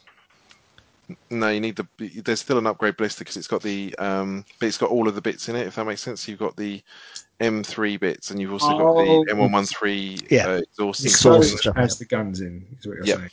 Yeah. It's all in that extra ballista, I believe. He says unconvincingly. But now, because we are, if we're enabling, we're going to enable people properly. Still think it's funky that the Israelis painted all their wheels, the entire wheel, black. Just seems a weird design choice to be like, we're going to make sure you can definitely see it's got a wheel. Are you sure there's a wheel here? Oh. Yes. It's probably something to do with like the way shadows work in desert and stuff like that. So there must be some science behind it. It's just like Sergeant Meg just got really annoyed with somebody and made them paint all the tyres as a punishment. Yeah, paint tyres. Harsh, wouldn't it? Well, what did you do? Right. So, APC stowage, £9. Comes with 20 pieces of APC stowage, 5 passenger-fired machine guns. That's the ones. Yep. For use with the M3 half track. Now that's the little, because the machine guns on the M3 have a little ball mount, like a tank on that goes through the front glacis. And 5 okay, yep. M113 exhausts, which is your dangly Yeah, sure, up and over. Asbestos sock, yeah. Asbestos sock. Best I need kind to of go to the infantry section because that's where the ABCs are. Infantry. Man looks things up on internet. M3 platoon. Yep. £35. 5 M3s. Contains 5 plastic M3A half tracks. But okay. So this contains 5 plastic M3 half tracks, 5 plastic half track sprues. But it says in the picture it contains 5 M3 half tracks plastic and 5 optional 20mm guns. Oh, okay, maybe it does come in those. So it also says optional APC stowage, AIS 672, shown on vehicles. So the picture they've got has got the stowage stuck on it. Yeah, they've got the little backpack racks on the rear of the. It looks really cool. They do look cool. Oh, I didn't realise that. Okay. So depending on how accurate the listing is, my gut says the guns come with the tank, with the half tracks. Half tracks. And Okay. to be honest, if you're getting one, you'll get the other. You'll want some of those upgrade packs anyway. Buy both because the stowage looks awesome. It makes them look proper, so yeah. So then that way you'll definitely get the bits you need. So he wants to play some Favour Nation then? Otherwise, Lee will buy them for you. What? Yeah, actual experience may differ. I want to play Favour Nation. I definitely do. Oh my god. Well, my Thunderbolt company's still sitting there, waiting to be rolled out. The full blob. Yeah, I need to actually finish a bloody force. It might have 6 BM21s by the time it comes out again. Yeah. All right. I don't need my Iranians now. Sorry. That's right. We can do Sorry. Not officer answers? Yeah, officer answers. That's what. Yeah. Yep. From our Facebook page. So if you guys haven't seen this, then go follow our Breakthrough Assault Facebook page, which will get lots of updates from everybody, and then we will add questions, a post for you guys to ask your questions, and we will answer them the best/worst way that we can. There is only one way. There is only one way, and that is the shoot and scoot way. This is the way. This is the way. Have you guys finished that yet? Yep. I have. Yes, I have, yeah. I understand popular culture now. Yay! It's so good, I'm going to start watching it again. Are you? Yeah. I think tomorrow I might just put that on in the background and just sit and do some painting. Pretend that real life doesn't exist. So, questions. Mike Everest asks, having seen the art for a potential Operation Sea Lion that Battlefront never got around to doing, which is in the Art of War book, which looks amazing. If there ever was a counterfactual... Oh, I love that term. Counterfactual. Is that like fake news? Well, no. It's like Team Yankee. Team Yankee is counterfactual, isn't it? Is it? Well, it's made up. The facts are these things never thought, but counterfactual is against the facts. If there ever was a counterfactual Sea Lion sourcebook released, what interesting 1940 to 1941 units would you like to see? Oh, isn't there a weird wheelie thing that the British had, like a Catherine wheel almost? Oh no, that was for D-Day. Was it? I thought they had them for they were going to roll them down the beaches at no, that was for Hun. Beaches. Are you sure? Yes. Not that then. I thought that was the early version of projectile launching a det cord. I'm going to look it up. Oh god, yeah. No, the idea was you wrapped det cord around the middle of it, set this thing off. Oh no, or did it have a charge in the middle? I think it actually had a charge in it. It was explosive clearing device basically, I think. But they could never get the rockets to fire on both the wheels. Yeah. So it always went one way or another in quite a dangerous fashion. Are you looking it up? Me? No. Oh. I'm looking things up. I'm just spouting things. We'll put a link up if we find it. Yeah. I mean, one of the things I quite fancy would be like their Panzer IIIs and Panzer IVs with the snorkels, as they're like sort of equivalent of DD tank. Did they do that? Were they going to do that? They made them for Sea Lion. They used them for some river crossings in the Eastern Front. They Really? did actually get used. Yeah. Oh man, that's better than the idea they had of the mouses. Mooses? Yeah, where one tank, basically you collect the tanks up, and one tank stays on shore. Oh, and yeah. jumper lead powers electric, because they're electro driven. Yeah, I know what you mean now. Port had a big thing about it. They had no copper, and the idea was you power the other tank under the water as it goes across, and then you switch over, and that one then drives it across Europe. With an umbilical, like, can you imagine being in a mouse driving under a river? No, because that sounds absolutely terrifying. Because how would he get out the other side? Well, it just drives up the slope, obviously. Really? Just that? Is that, Is that I like to strong imagine enough? the mouse would go into the river and then hit the other bank and then just start digging its own canal. Yeah, just grinding through. Just grinding through, not actually coming up, just stays at that level. Herman, we have hit the breach. So in answer to Mike's question, I would love to see Pickett Hamilton forts, which are the craziest thing of they're airfield defence bunkers, but they're pop-up turrets. Oh yes, I've seen it. Okay. Yes, there's So- a working one somewhere, isn't there? Yeah, there's a working one at the Lashington Air Warfare Museum, which is at. It's not Lashington. It's got another name. Should know this. Why don't I know this?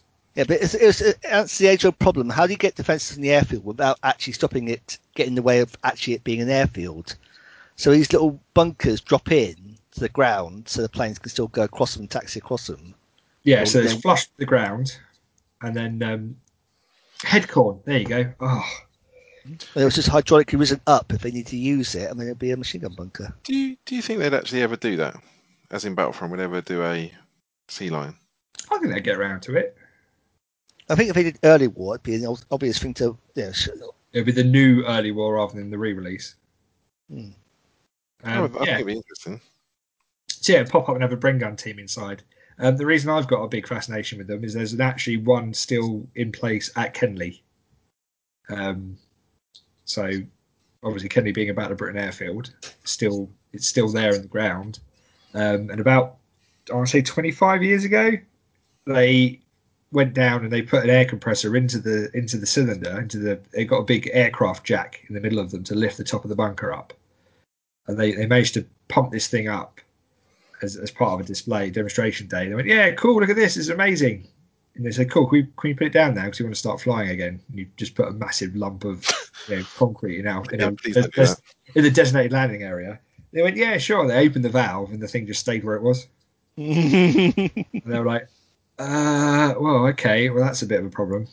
So trying to figure out how to get it into the ground without destroying it or damaging it too much.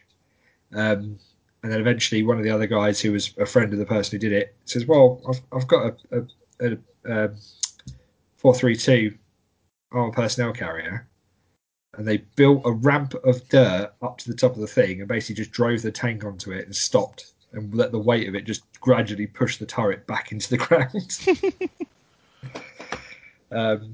Which I thought was quite cool. And then it was only about 6 months ago that I realised that every time I've taken an airplane out from work at Shoreham, there's one on the corner of the taxiway there still. Really? I didn't know there was one at Shoreham still. Yeah. It's literally it's in a little corner as you come out from the main apron. It's just on the corner. It looks because they're just a circular concrete within the floor with a little hatch on. So it could be. There's lots of things like that, such as underground tanks and things like fuel tanks and stuff like that. But this one's actually one that still just sat there. And it wasn't until I was on the Google page earlier I was like, oh, holy moly. And I went past and looked at it and went, yep, that's definitely got the same design hatch as the one at Kenley. So, yeah. There you go. I do know that Warlord Games make one in 28mm, which I think is pretty cool. That is pretty cool. So, yeah. there's a surprising number of defences. There's quite a few good. Was it the Then and Now books that Wild Man had, which they update periodically. Which is, they take pictures they take period pictures from the Second World War, and then they go and photograph what's left now, kind of thing. That's a good way to find out what's interesting in your area, and especially in the south of England. There's tons of stuff down here. So growing up in, sorry. No, I was going to say just the other thing that's reminded me is my family's from Guernsey, and so I've been back a few times, and they've got incredible defences there. So that would be cool to do something on if they ever did decide to take the islands, rather than, essentially bypass them on D-Day. Yeah. Did you know that 8% of all the concrete on the Atlantic Wall was in Guernsey? What? There you go. There's a stat for you. Is that why the island's slowly sinking? Because it's got so much concrete on it? Probably, yeah. Apparently, unlike Adolf, he kind of got obsessed with fortifying the islands. I don't know, he's never done that kind of thing before, but yeah. I don't know if I can tell this story, but no, not another list. I can't. We've got the Lloyds. The Lloyds brothers owned the little island. Is it Sark? There's Sark and Alderney, yeah. We've got Sark, which is a big no-fly zone because they've got no cars on the island. And right next to that, the Lloyd brothers have this massive Bond villain mansion island, and it's got helipads and recessed hangars and things all over it. And it's a proper Bond. If you're a Bond villain, that's what you expect to have. And we had an exemption to fly through it for work. Only that particular day, the system, we had to do, rather than fly through it once, we had to go through it 6 times to get the value that we needed to check. And on the 6th time, obviously, someone looked out the window and go, "Who's this? Not having any aeroplanes going past, seeing the same one go past 6 times." We got a very curt radio call saying for us to cease operations immediately. You're being tracked by radar-guided weapons at that point. Well, no, at that point, I think they just got pissed off with the guy flying over their head repeatedly, like 6 times in a row, and phoned up the island and said, "Who are these nutters? Can we stop them flying, please? They're annoying my Sunday afternoon." Which is fair enough. It's fair enough. If you're in an island, I mean, come on. If you got that much kind of money, you wouldn't want us flying over your head, angry wasps. Cease operations immediately. Let us know what you want to do. And we were like, can we land? And they were like, sure. Do you have tea? Landed, had some biscuits, picked up from duty free. Standard. Yeah. Standard. Yeah. So pop-up bunkers to defend against gliders. Oh God, bloody gliders! It would have been.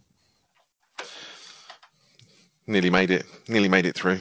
Well, not really, because we talked about horses earlier. Yeah, but we went German ones. I was counting that as a victory. They're just so cool. I want to make an Evan Neville game, just maybe without the war crimes. Yeah, I was watching a documentary on the landing at Evan Neville, and I was like, yeah, it's a really cool, clinical military mission. Oh, you captured a load of French artillerymen and then used them as a human shield to cross across the open ground. This is fine. It's just like it's like an airsoft game where you start hiding behind the players who are dead and using them as mobile bunkers. It's like that's not quite how that works, boys. It's not cricket. It's just not cricket. Well, it'd be cool to see some interesting bits and pieces like that. There's those interesting pictures as well of the is it the Dover Defence Artillery AA guns, and they were rehearsing.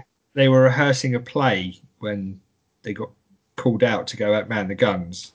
So there's a picture of all these guys dressed in dresses with steel tin helmets on, manning an anti-aircraft gun. That'll do it. That'll deter an invasion. Interesting diorama. Then you can get the big gliders as well, the whole Gigants, and have the the twos they could carry. Yeah, I think it was. Yeah, that's something else. Got anything interesting that you'd want to see, Dunk? It's not really my period, in all honesty. Oh, it will be once you play the. Bicycle, Home Guard, Mr. Mannering. Could have some Home Guard. That'd be cool. Oh, they did that objective marker, didn't they? Mr. Man Wedding. Yeah, they did the butcher's van with the guys. Yeah, James the Butchers. That'd be cool. I think it'd be. It's almost. I don't know. Yeah, it'd be quite interesting to have a reverse D-Day. Reverse D-Day. Okay. All right. Darren Hart says, no question. He's just really happy and excited. Hashtag hockey really is life. Hashtag big in Canada. It's a boot. What's it in a boot? Yeah. Speaking about being big in Canada, Quinton Taylor, who is from Canada at the Edmonton Tactical War Games Club, says, I've never played Team Yankee, but as the fellas in the club like it, sorry, put my teeth back in. As the fellas in the club like it, I've decided to build an army. My Czech T-72 company is almost completed, and it takes up far too much space in the display cabinet, which makes me ask two questions. One, how is it possible to enjoyably deploy such a large army on a 4x6 board? Yep. How is it possible? Are we answering that first, or are you going to answer the other question as well? Oh, okay. All right. And then two, will all the time and dollars sunk into a Czech army be worth it in terms of a relatively competitive list? Keep up the good work, gentlemen, and you too, Eddie. He wins because that's had me chuckling all week. Yes. Keep up the good work, gentlemen, and you, Eddie. I'm a Fez, not a number. What? Oh, Eddie, you make me laugh. So I guess it's actually easier probably to take question 2 first, and the answer to question 2 is yes, it will. I think the Czechs are quite competitive because that's why I switched my T-72s from being Soviet T-72s to Czech ones, because you don't really need the remount value when you're exploding. So, we need more friends. That's what you get. If you disable the enemy's hand, he cannot push the button. Exactly. We shall wear you down with the bodies of our deceased. But I think they are a competitive list. I think that that you will have a lot of stuff, and it won't be very good. I think the infantry, I've tried, and I don't think you need tons of it. Unlike the Poles or the Soviets do quite well, because it just gets pinned and doesn't move. Is that why you went Czech then? Because they don't worry about the remount value. Because the T-72 becomes much more viable being Czech than it does Soviet. See, I went Polish just because I like the decals. Well, yeah, and you also get to be Warsaw Pact without actually being Warsaw Pact. Yeah. You on our side, right? Yeah. Yeah. Sure. Let's say that right now. But no, I think that they are a good list, and I think that the support options you have, the Dana is fantastic. Oh, yes. Well, that's amazing. If you're doing checks and you haven't maximised your artillery, you're doing something wrong. Yeah, I'm not sure on the RM70s, aren't they? The rocket launchers. I'm not sure about those. But if you haven't checked the box for Dianas, oh god. But I think they'll do. I think they'll do you proud in a competitive environment. They trying to make them look nice while they do it in a competitive environment is going to be tricky. I think because you do end up with a lot of stuff, and there is a propensity to have it wheel to wheel, unfortunately, to maximise shots and things. But that's a competitive environment. That's the nature of the beast. Well, to me, that comes back to, in a way, with horde armies, just acknowledging the fact that you're not going to get everything in line of sight. So once you kind of stop pushing to get everything in, for me, when I play a horde army, I'd much rather have it in a reasonable formation on the board in terms of spacing, and be a little bit more forgiving with, okay, that tank there, okay, he doesn't quite have 100% what you'd expect from line of sight, but okay, we'll let him have a shot because you've spread them out in a reasonable formation. Does that make sense? rather than yeah. So Rather than cut- go, no, yeah. no, you must have them track to track as the letter of the rules to maximise your shooting. I see what you're saying. I think that's probably quite wise. I don't think that would happen. You're in a tournament environment. You wouldn't find that, but that's fine. Like I said, that's the nature of the beast. Right. But I think there's definitely some things you can do, and you don't necessarily need everything in line of sight. The other thing to remember is if you're in line of sight and shooting, you're in line of sight to be shot. Yeah. So, and those guys probably aren't going to hang around as well as other Warsaw Pact forces. So, yeah, you might not necessarily want them all shooting. Smoke, be sneaky, get on their flanks, get everything around them in a big U-shaped curve of death, and then Yeah, and you've got cheap Hinds and things like that as well. The Hinds are only I think 5 points each for each helicopter. I think it's 5. We might be 5 for 2. I can't remember now off the top of my head, but it's not a lot. So yeah, you will get plenty of bits. I think you could get sucked into doing a lot of T55s, but I think that might be a trap because you will just end up. Well, I just think you end up blocking yourself off at that point. I think actually you could have some smaller T55 units you can just throw away almost. Yeah, and T55 isn't that great either because it's slow firing, that kind of thing. Whereas a T72 is, it's T72M is still pretty good for its points. Its armor, isn't great, but it's still got a 21, 8 tank 21 gun, brutal, stabilizers, that kind of stuff. And you got that rate of fire 1 doesn't matter when you've got a whole bazillion of them going out with it. So. Exactly. I think they're a good list. I think, mind you, I don't think there's a particularly weak. Well, I think the Australians might be the exception, but I don't think there's a particularly weak Team Yankee force. I think you can build a strong force out of most stuff. So going on to his first question then, how is it possible to enjoyably deploy such a large army on a 6x4 board? Or interestingly, he's written 4x6 board, which may be a Canadian way of writing board sizes. What width? Width and then breadth, maybe. 4x6, yeah. Or length and breadth, yeah. It might be very specifically thinking how do you something like in their retreat where you're actually having to go out way down the board. Oh God, okay, yeah. So you're being concentrated in a narrower space.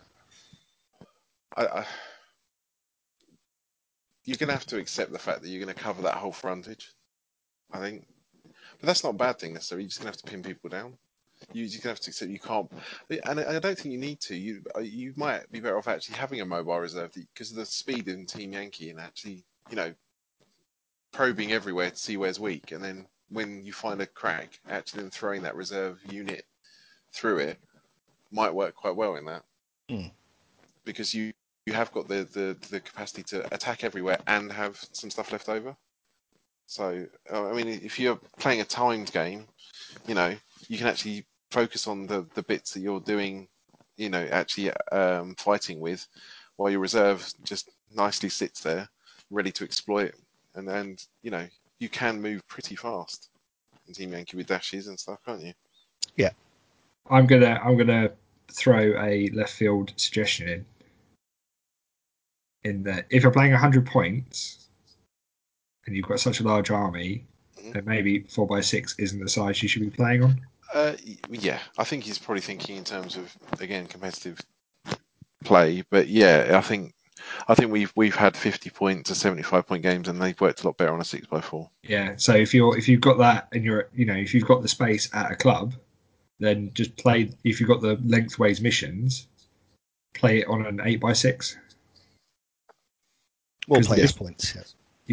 So the missions themselves don't, prescribe a board length. And I think a lot of people fall into the trap with Team Yankee of looking at 4x6 as being the standard, so it should work.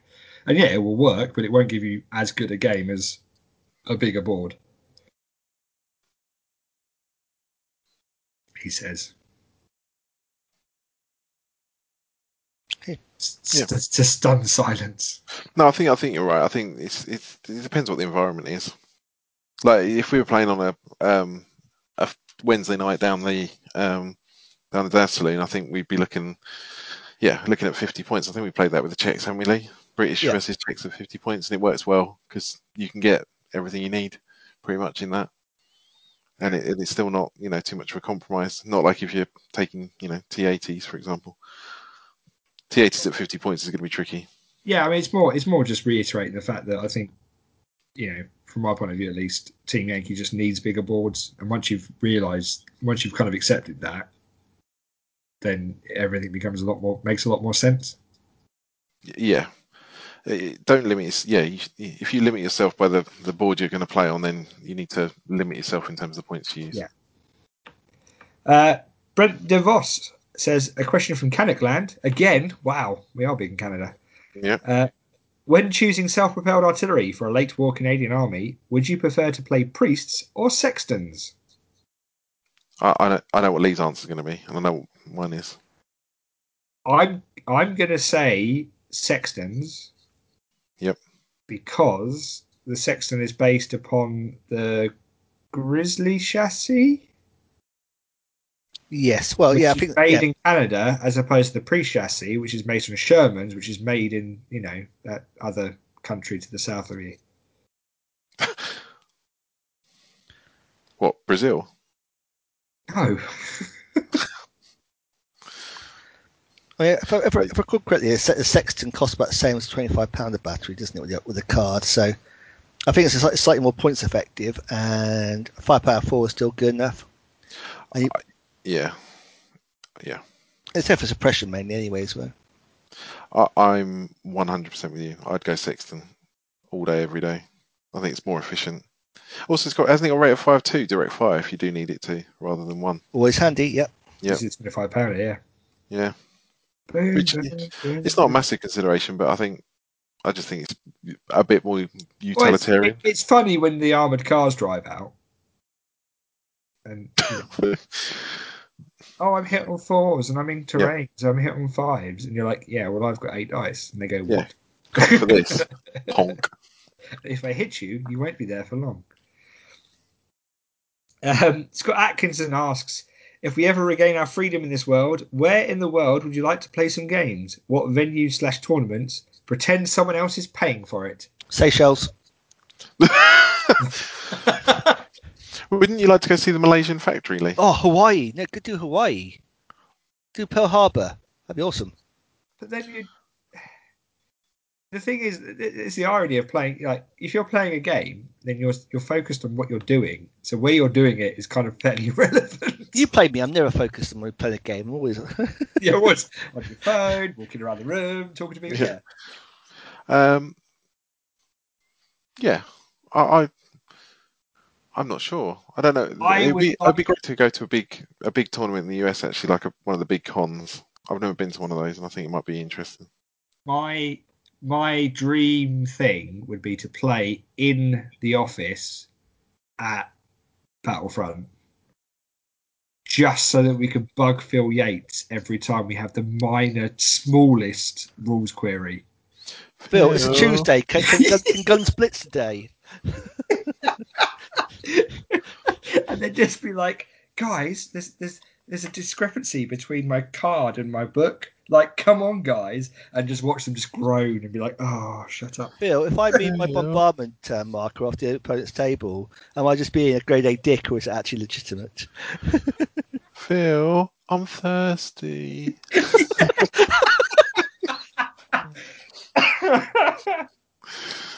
My water's all tepid. Can I have some ice cubes? Well, it'd just be funny to go around and like swap out the, my rushly painted models for the nice ones in the studio, and just like, imagine them opening up the games cases and being like, "Who painted these? These aren't the ones left." Alan, is it Alan? Yeah. No, not Alan. Who am I thinking? Evan, thank you. Sorry, I had a momentary brain fart there. Yeah, Evan going, wait a minute. These aren't mine. Yeah, these models just dipped in Devlin non oil. What the hell is going on? Eddie! First! Scampering out of there. Did he come in with 2 suitcases?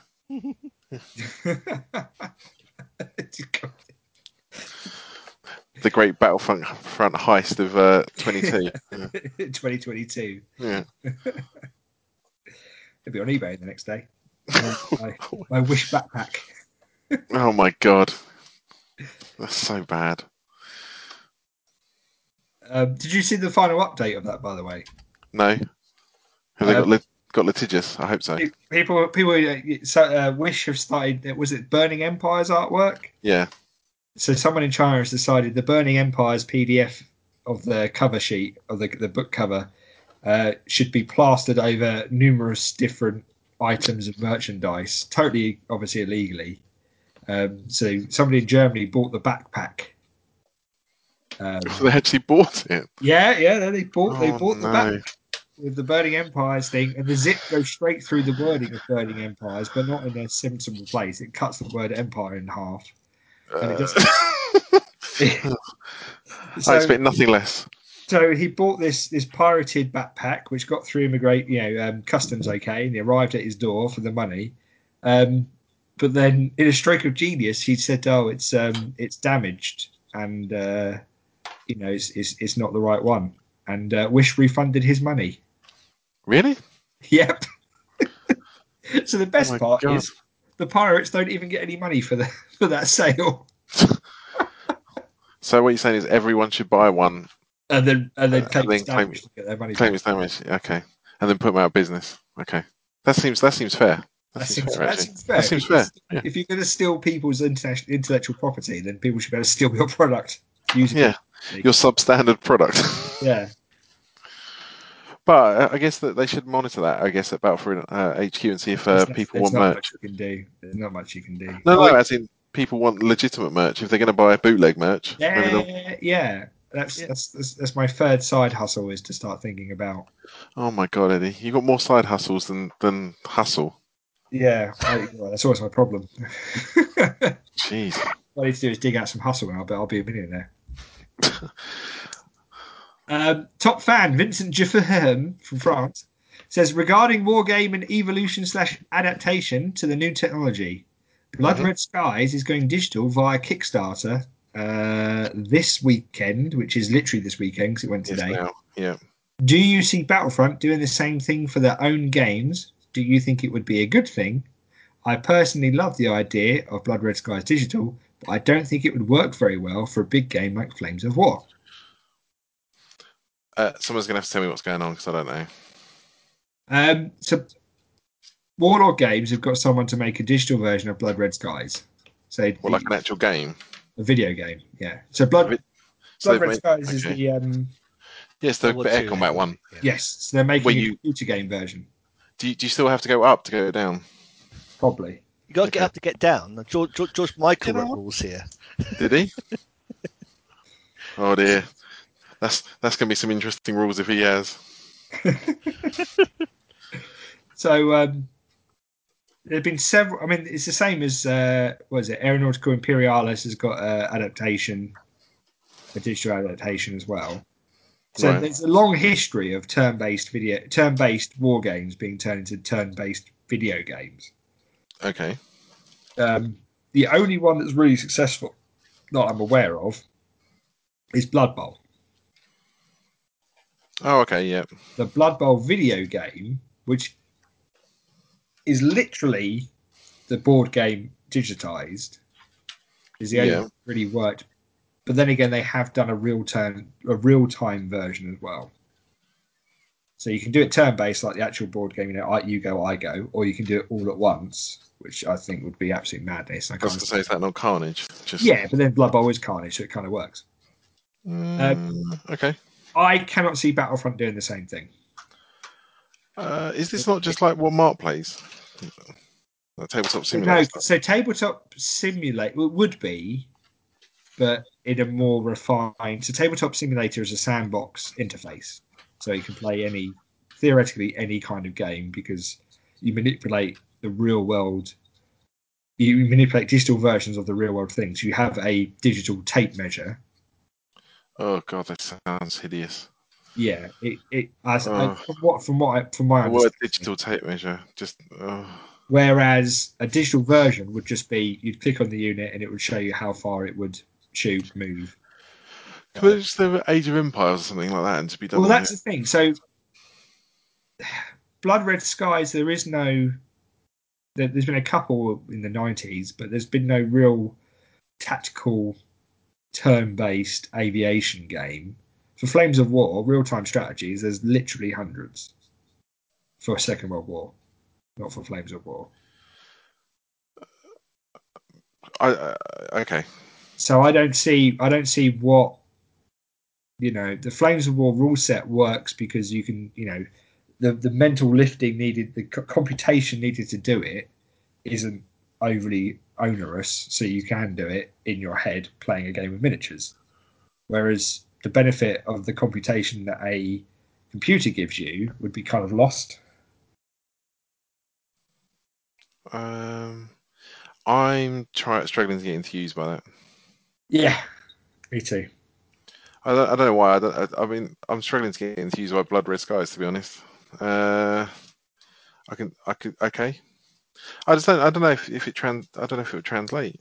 I mean, like the World of Tank stuff. Obviously, that's fast paced and all that. I don't know. Is someone going to sit there and play that? It feels like it does feel like Age of Empire to me. Like you select a unit, you move it over here, you get it to shoot something over here. Yeah, no, that's the thing. And you're basically, Are you just saying there's other? Is it Steel Panthers? Look at me. Look at me. There's hundreds. Yeah, there's close combat. There's the not Tide of Iron. Is it Tide of Iron? Iron Sheik. With a chair. Yeah. Careful what you wish for. Yeah, it's coming. Oh my gosh. I don't know. It would be an interesting thing if they did tip their toe into the digital world, but I don't think it's a massive white elephant. Okay. It's very hard to get the crossover to work. I'd just be concerned that it's just another thing for them. Like I'm always concerned with Warlord when they put something out. Oh God, Warlord's doing something new. Oh, is this the thing that's going to push them over the edge? Yeah, no, it's been like that for a while. Oh God, John Stallars decided to dip his toe into this. Oh, right, that's it. Game's over, boys. I had to plead with them not to do the bloody Doctor Who miniatures game. And they still did it. I know. Doing a Doctor Who miniatures war game. It's like in a thing where the main protagonist doesn't make war. He's got a screwdriver ready. Sonic, Yeah. Yeah. No, I can't see it. I've had lots of ideas about how you can play the experience digitally. How obviously with the whole COVID thing going on. But I think so much of the hobby is the actual model making, and the fact that when you lose that, you lose a lot of the soul of what you're doing. Yeah, I just don't know if it translates. Yeah, that's what I mean. But good luck to you, Warlord. Yeah, we'll see. Top fan Jacob Hopkins says, well, as requested, I might have missed something in the cut and paste. Working on some Canadians for Flames of War. Oh, good. What would you folks say are the pros and cons between running a rifle company or a motor rifle company? Well, if you run a rifle company, then they are used to being on their feet and they can probably run further. Whereas a motor company, you're probably a bit stodgy because they're sat around the back of their trucks. I'm here all week. Yeah. I'm here all 3 weeks. When can we afford to get a soundboard so I can get the trained monkey in the corner with the drum kit just going? I thought I was the trained monkey in the corner. Yeah, but we need a soundboard. I'm getting furloughed from my podcast job. I don't like it. We've replaced you. We've outsourced you. I went on Fiverr and got someone. Don't worry. Oh, jeez. They're a fully qualified podcaster, though, apparently. No, they're not. Uber podcasters. They just your podcaster will be with you in 20 minutes. Pros and cons. So the rifle company's Rifle MG has bigger platoons. Yep. Motor company is MG stands, so you get your extra point of rate of fire. Mm-hmm. But obviously you're smaller because you have you had to fit in the trucks or the half tracks. And obviously, your motor company has access to actually buy the half tracks as the card, whereas your rifle company has to take trucks, which are a death trap. Yeah, but you don't need to take the trucks. This You don't version need 4. to. You just run. Just run. Yeah, you just run across the board. But the motor company in half tracks can give them an element of survivability when the board is covered by MG fire. So what the Canadian card gives you relentless, so it gives you 3+, I think. Is it morale or rally? One or the other. Other energy drinks are available. Other what now? Energy drinks. Oh, it gives you monster. Yeah. Yeah. But yeah, I think it gives you a 3+.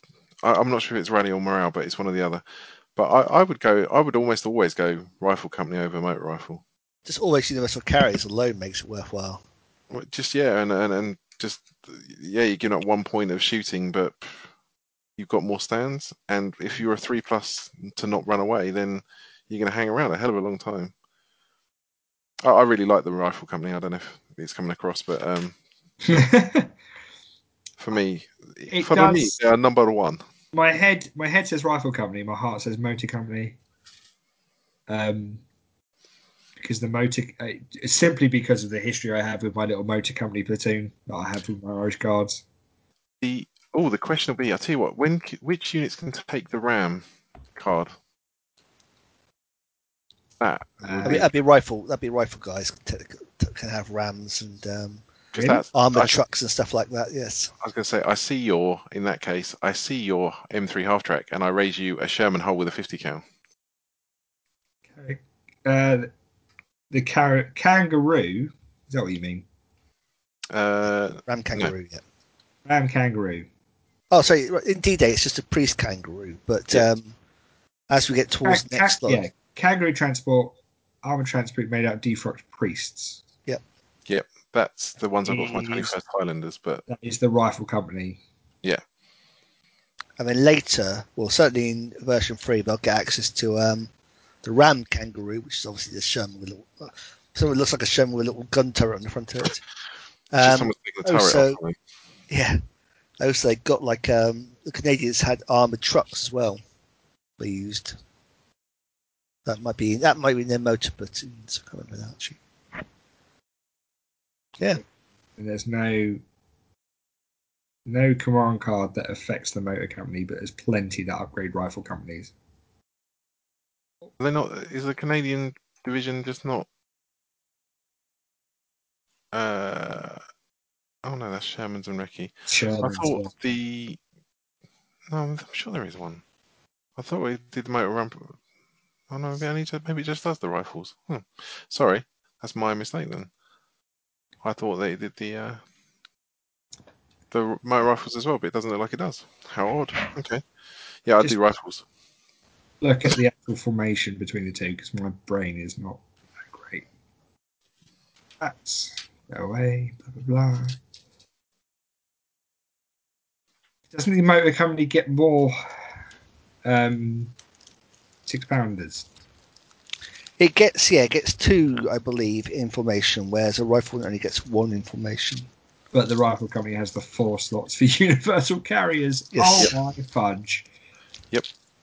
If you've got things that universally need carrying. Yeah. How are you going to carry this? Universally? Well, the other thing to remember is that universal carriers can carry 3 stands of infantry if they need to. They can also have the HMGs, and you turn them into little self-propelled artillery units at that point. You could also give them 50 cals. Yep. I really like the rifle unit. I don't know if it's coming across. The motor company now. There we go, motor company. So you've got 3 motor platoons. I mean, motor companies can have 3 universal carrier patrols. 3. Who do they think they are? 4 brain gun teams. Yeah. So you do have the advantage of having pinned rate of fire too. You've got half the amount of stands. So. Yeah, sure. Yeah. Yeah. How big is the rifle companies though? The rifle platoons. I'll tell you right now. I think they're 11 stands from memory. 8, 9. think. 9 stands. Maybe it's more. 7 Bren gun. Normal rifle platoon. Here we go. Oh no, 7 a Piat and a 2-inch mortar. So it's 9 again. Do you know when that will? Do you know when that will go against you Never. in a city fight? Why? Because you can't all fit in the building. Okay. Finding buildings that have enough to take 9 stands, whereas the motor company could quite easily fit inside one building. Okay. There we go. Stands. I mean, I don't think one's vastly superior to the other, but I'm much more swaying towards the rifle company. Definitely, you got two machine gun slots. Yeah, you 8 6-pounders in formation. Anyone? Yeah, but are you really struggling to get 6-pounders in? Yeah, but 8 in formation. Yeah. It's 6, 1.5 dozen the other, isn't it? Really? It is a little bit. Yeah, I think it's just personal preference. I mean, it depends how much grunt you really want in terms of boots on the ground. Really, the formations are fairly similar. I mean, in your truck. Just don't take trucks. Just say no to trucks, kids. If you're playing a very specific scenario game, do not take trucks. Do not get in soft skin transports with strangers. Well, yeah. Why are you paying a point to go slightly faster than if you walk? And then to have 5 stands die to 1 machine gun shot. Yes. Yeah. No, it's fine. It's fine. We're all the way over here. Oh no, Stukas. It's not even Stukas. Oh look, a stupid 222 armor car's come around the corner. Oh, and look, everyone's dead. Oh, good. One beach bum stand runs forward with its rifle MGs. Oh, I'm so glad. I spent hours painting these up. They look lovely. Yeah, brilliant. Point. The motor company doesn't have night attack, but the rifle company does. Okay. Yeah, I suppose it's hard to night attack in a van. My dear, for how often you can do night attack, it's one. Third Wednesday of every full moon. Yeah. I don't think I've ever had the option, or I've never seen the. I think the only person who's ever night attacked against me is you, Lee. Yeah. Yeah, with the Paras. There you go. Oh, but the rifle company can take a 6-gun platoon of 6-pounders. Yes, it gets more guns in its platoon. Yeah. It gets more in its one platoon. So, that's brutal. Put that in ambush. Hello. 1280, 11 shots. Yeah. Oh, you've got a Panzer IV. That's sweet. Not anymore. You better send it to the Syrians. Because we're about to Yeah, bang for buck. The Syrians do it better.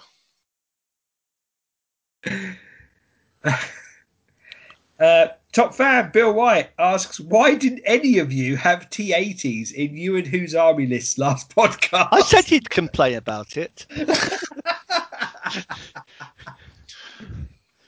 Why not? T80s are a crutch. You'll get past them. We're breaking you away from the T80 meta. I think the thing with the T80s is that there's nothing wrong with them at all. They're good, but I don't know if they wouldn't be my first stop. I'm not very good with things that you have to play well and are elite, and if you sneeze near them, they die. Yeah. If you want an elite army, go play NATO. Oh, shots fired. Shots fired. So I was good at T80s, but I decided to hind. I was on a hind thing and kick at them at precise time, so I thought I'd do those instead. Well, it's just more interesting. Your T80 list, though, is pretty much, core T80s with some puppies, BMP-3 infantry, and some recce and some anti-aircraft. Yeah, it's a list you could work with, that's for sure. It's a fine list. It's just, does it fill you full of joy? Yes. All right, fair. There you go. It feels Lee full of joy and Duncan full of lead. Yeah, me full of strange feelings. Hardened Sabo rounds. Ooh, my favourite kind of hardened, by the way. They get cackling away while your Dutch just like go, nothing's getting these things. Yeah. Give me some more toes. But they're not working, sir. Crap in a waffle. Actually, just on toes, I was reading something actually on the Iranian stuff, and they reckon it was taking them 13 toes to kill one T-55. I think they're doing something wrong. I Yeah, don't know. just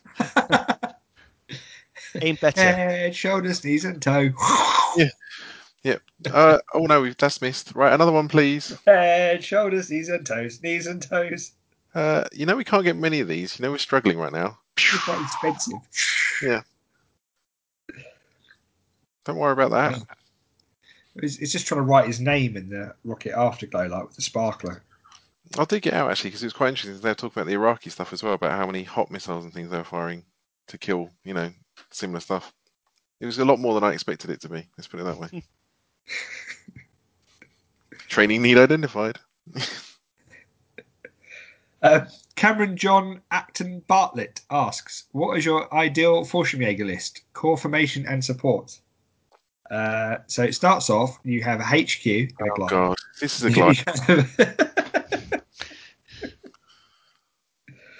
two more Luftlandesturm platoons in gliders. And a Are third they one. Fallschirmjäger? Yeah, they are. Are they? Yes. Are they? You don't get more Fallschirmjäger than Luftlandesturm. What, other than normal Fallschirmjäger? The elite Fallschirmjäger, the elite of the elite. Okay. Well, What about late war? Lake was where it's at. It's the same thing. It's just you fly your glider into the side of a building trying to land supplies into the middle of Hungary. Yeah, don't do that either. It's a very unfortunate photograph. It's just. Oh yeah, I've seen that. That was in Budapest, wasn't it? Read of it, yeah. Just he cocked up and ended up in the side of a freaking terraced house on the third story. Poor guy. Well, I suppose you're going to get it wrong. Yeah. What would you put in your core? What do you go for core? Me, I would just go lots of paras. They're hard. Well, they're hard, aren't they? They're just hard and unfriendly. I'd do the same and then regret it and then realise you had to put some other bits and pieces in there as well. Do you? I think you can fall into the trap of going, I've got this large blob of really hard infantry that's not going to die, but I've not got much to deal with the mobile tank assets. And in version 4, if you're not careful, you can get kind of corralled off of things. Okay. So you definitely need some you need some anvil to your hammer, if that makes sense. Well, I think the Fulsham Stug's a good bet from D-Day to include some of those as well because they're pretty handy. So that's honestly I'd go with is 12 Fallschirmstug Brigade, which is Fallschirmjäger Stug Assault Gun Company. That's the only Fallschirmjäger I want. Yeah. If it was late war Fallschirmjäger, it's Fallschirmjäger on the back of King Tigers. Yeah. Yeah. Oh yeah, we get those like the second-rate Fallschirmjäger guys having done jump. No jump. Yeah, Fallschirmjäger by name only. The only aeroplane they've seen is the Allied ones going overhead. My biggest concern always with the Fallschirmjäger stuff in the D-Day books is that the cost, the tax, if you like, for the support units. Because they tend to be really expensive to have, like, you can have in information 12-centimeter mortars and stuff, and they pay for the fact that they are rated Fallschirmjäger and tough. But they don't die and they can range in. Yeah, but they also suck points out of a list that doesn't have many points. True. Which there is something when you play these elite lists, there is something nice. Well, I would say you'd expect it to be nice that things work the way you think they should, but in reality, it just sucks more when they don't. You're I need threes. I'm either rolling ones or sixes. It's like these guys could literally be, Syrian conscripts, or it doesn't matter how good they are. I'm rolling ones. Yeah, there's always an element of that, I think, with any elite army because you've got less shots, so that you need to make them count, and when they don't, it really hurts. But I don't know. I think you can get sucked into spending too many points weirdly in formation with the Fallschirmjäger, the actual infantry Fallschirmjäger, because of that tax. So you're actually better off sometimes looking at support options rather than in formation options. Okay. That's my opinion. Because I guess the core isn't going to run away anyway because of its ratings.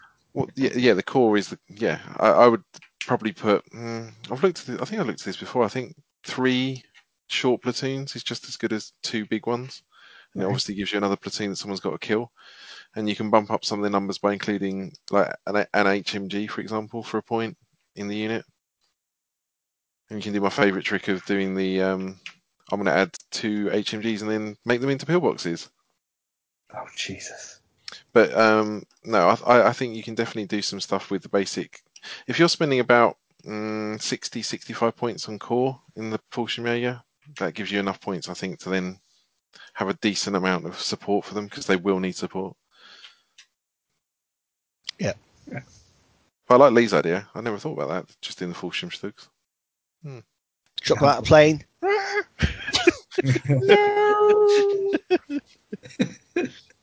Stephen Brew asks, when planning, building, or painting an army, what kind of sources do you use as a guide to give the units a historically correct look? Any books or websites you can recommend? I just go with a Google image search in the first hand, and that usually takes me to various sites from there. And on various watch lists. Yeah, for the units, yeah. There was a great one for the boot stuff, which I think was based in Russia. Which, again, is probably... Oh, Jesus, this is not getting any better, is it? Let me try and find that, because that was really interesting, because there are tons of stuff on captured German reused capture stuff. Oh, Butte. Yeah, Butte. I thought you said the boots stuff. I was like, what colour their shoes were? Like, yeah, boots are important. Oh, they are, you know. Oh, it's cunningly called bootpanzer.ru. Boot Panzer! And that's got lots of historical images of captured goodness. Not that I've had a wander around. I have. I think the mainline stuff is fairly easy to get hold of, isn't it? You know, if you want to paint a Sherman, you can find. I think a bit of historical research into units never goes amiss. I love that bit. That's finding a unit and then recreating it on the tabletop. Still one of my jams. I would hasten to say, don't get stuck trying to make it perfect, because you'll never find. You'll find lots of conflicting sources about who was what and where, and some people are adamant that this unit would only ever do X, Y, or Z, and in reality, there's a massive global war going on. So, if you didn't have the right color paint and your green was ever so slightly off shade for whatever reason, it's not like you'd send it back to the factory. You'd use that thing. No, and there are some good painting groups on Facebook, and you can ask the question. Yeah. People are usually quite friendly and helpful and pointing in the right direction, especially if you're new or starting out in a particular area. But yeah, Lee's probably onto it. I usually do a bit of a Google. I have to say, the painting reference guide, Eddie got me onto it. We talked about earlier, the Colours of War stuff. It's very good, just to get a baseline. You can't get all the flair colours and work out that kind of stuff. Even if you then look at sources and tweak stuff, but I'm well impressed with my the British Armour and Infantry paint set. Is that the Flair one? The new Flair one? So it's sponsored by in association with Flames of War, but it's just it's so useful because on the back of that it even has the pictures of the from the Colours of War. So it's like, oh yeah, the little plate.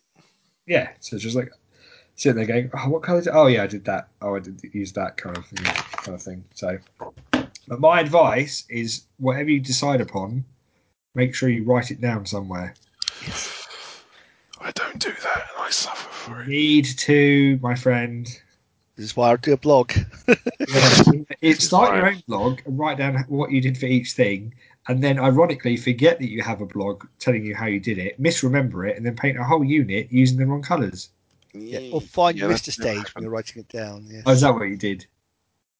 Yeah. Yeah, write down what colours, what base colours you used for what, and what wash you used as well. That's when I mess up on. So sit there and go, I think I gave that a black wash, and actually I gave it a sepia. So you paint the whole model, it looks similar, wash it, and then you go, oh, actually, that's the wrong colour. It also depends what aesthetic you're going for. If you're looking for a complete uniform across the army, that's the way to go. If you're looking for, hodgepodge and all, bits are. Well, the paint that I've got is I'm revisiting, like this early war stuff. The flamethrowers are now on a small base, not integrated into a rifle stand. Yeah. So I'm going to have to try to remember, and the Panzerschrecks as well. So version 3, you had 2 Panzerschreck teams on a medium base. Oh, instead of on they're on a small one now, aren't they? Yeah, so I'm going to kind of carefully break them off, and during that process, I'm bound to do some damage, which means I need to remember how I base bases as well. Basing is consistent basing is. Important. I would say that's probably more important. Yeah. So write down what you did for your bases. what colours is what for the shading, for the dry brushing to get the layers, and Bases. Victor Ong asks, Team Yankee, what do you guys feel about proxy armies? Proxy armies. Proxy. Oh, as in like I'm using these as Italian figures, but these are actually I'm using like the whatever it is Dutch rules. So if we have a favourable response, any thoughts about building your own interesting nations like the Japanese, South Korea, and in brackets best Korea, Egypt, Jordan, etc. I don't have a problem with proxies as long as what you see is broadly what you get. As long as it's quite obvious what something's supposed to be. Yeah, the beauty of Team Yankee is at that point a leopard one's a leopard one. Yeah. They've kind of done the weird and wonderful stuff as its own separate list mostly. So a lot of the things you've got are nations who are using either other countries' kit or a close simile of another nation's kit. The lack of China is annoying because like the Type 69 was their knockoff of their reimagining of the T-55. But there is some like differences. Can you order it from Wish and then say it's damaged? Pretty much, yeah. My Type 69 doesn't appear to be a T-55. Could I send it back? Yeah. I could. Oh, excellent. Oh, good. If you don't want to send it back, the postage about be horrendous. I don't want to send it back. I want to keep it and not pay for it. How about that? Yeah, because that's damaged in transit. Yeah, proxies are good, but there's always that worry, and I don't think I've seen it yet. Is the malicious proxy where someone is intentionally trying to muddy the waters? Okay, here's a question then. Okay, so I want to do my Bitzer MLRS for my Iranians.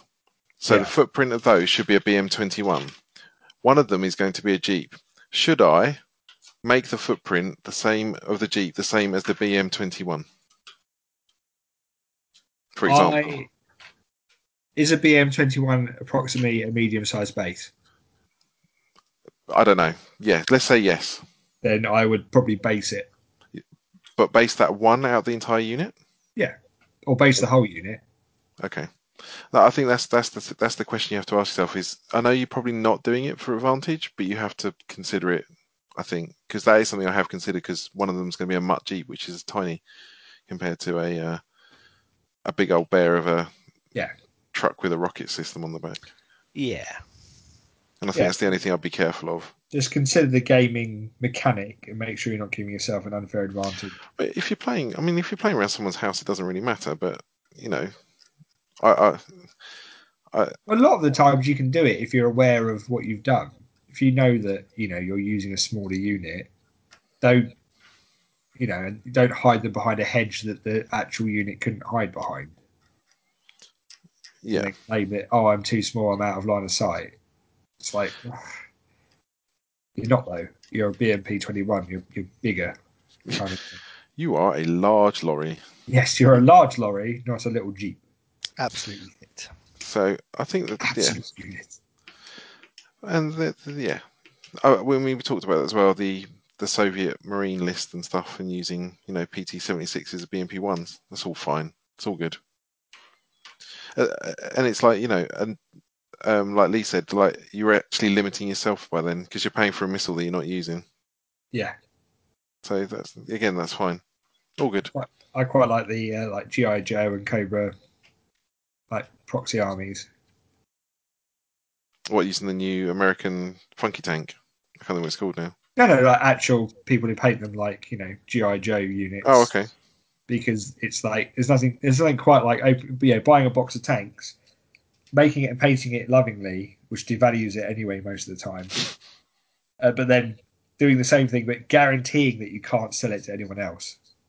Yes. Well, most of those projects are a labour of love, aren't they? So. Oh, yeah, definitely. But yeah, it would be interesting to see. I think you said it before, Lee. It would be interesting to see Team Yankee expand eastwards. Yes, there's a lot we can do with the Pacific fleet. Sorry, Pacific theatre, as it were. Like say, Korea, China, in general. Japan. Japan. US forces in Korea. There's lots going there. Well, the US are never over there. I mean, I don't know what you're talking about. Should we scoot and shoot? Because that is the end of an Officer Answers. Yeah. Really? Okay. So, another custom dice from Dice of War. Today's dice is the Imperial Eagle from 140k. The Space Marine? Just Guard? generic Imperial Eagle. Oh. Are we the baddies? Yeah. We're not bad, right? If the universe was no goodies, are we the baddies? Yes. That could be anything, really, couldn't it? It could be Space Marines, it could be Guard. It should be Guard, sure. God, it's 5 up. Let's roll and see what it is. 5 up? No way. It's a 2. There's not really much. That is no Imperial. That well. No.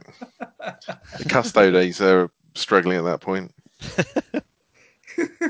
I bet Primaris passed in the 2. Oh yeah, what, using their plot armor? Yeah, Reroll, yeah. Yeah, we're so much better. It's all good. Don't worry. You're ready cross staves some more. The Armoured Train Recommend podcast you've been listening to was Shoot and Scoot, the Blazer War podcast from the team at Breakthrough Assault.co.uk. I was brought to you by support from Battlefield Hobbies, Dice of War, and the Games Workshop Legal Ninja. I reckon they'd be more savage than the case officer at GCHQ as well. Just that interest. Oh yeah.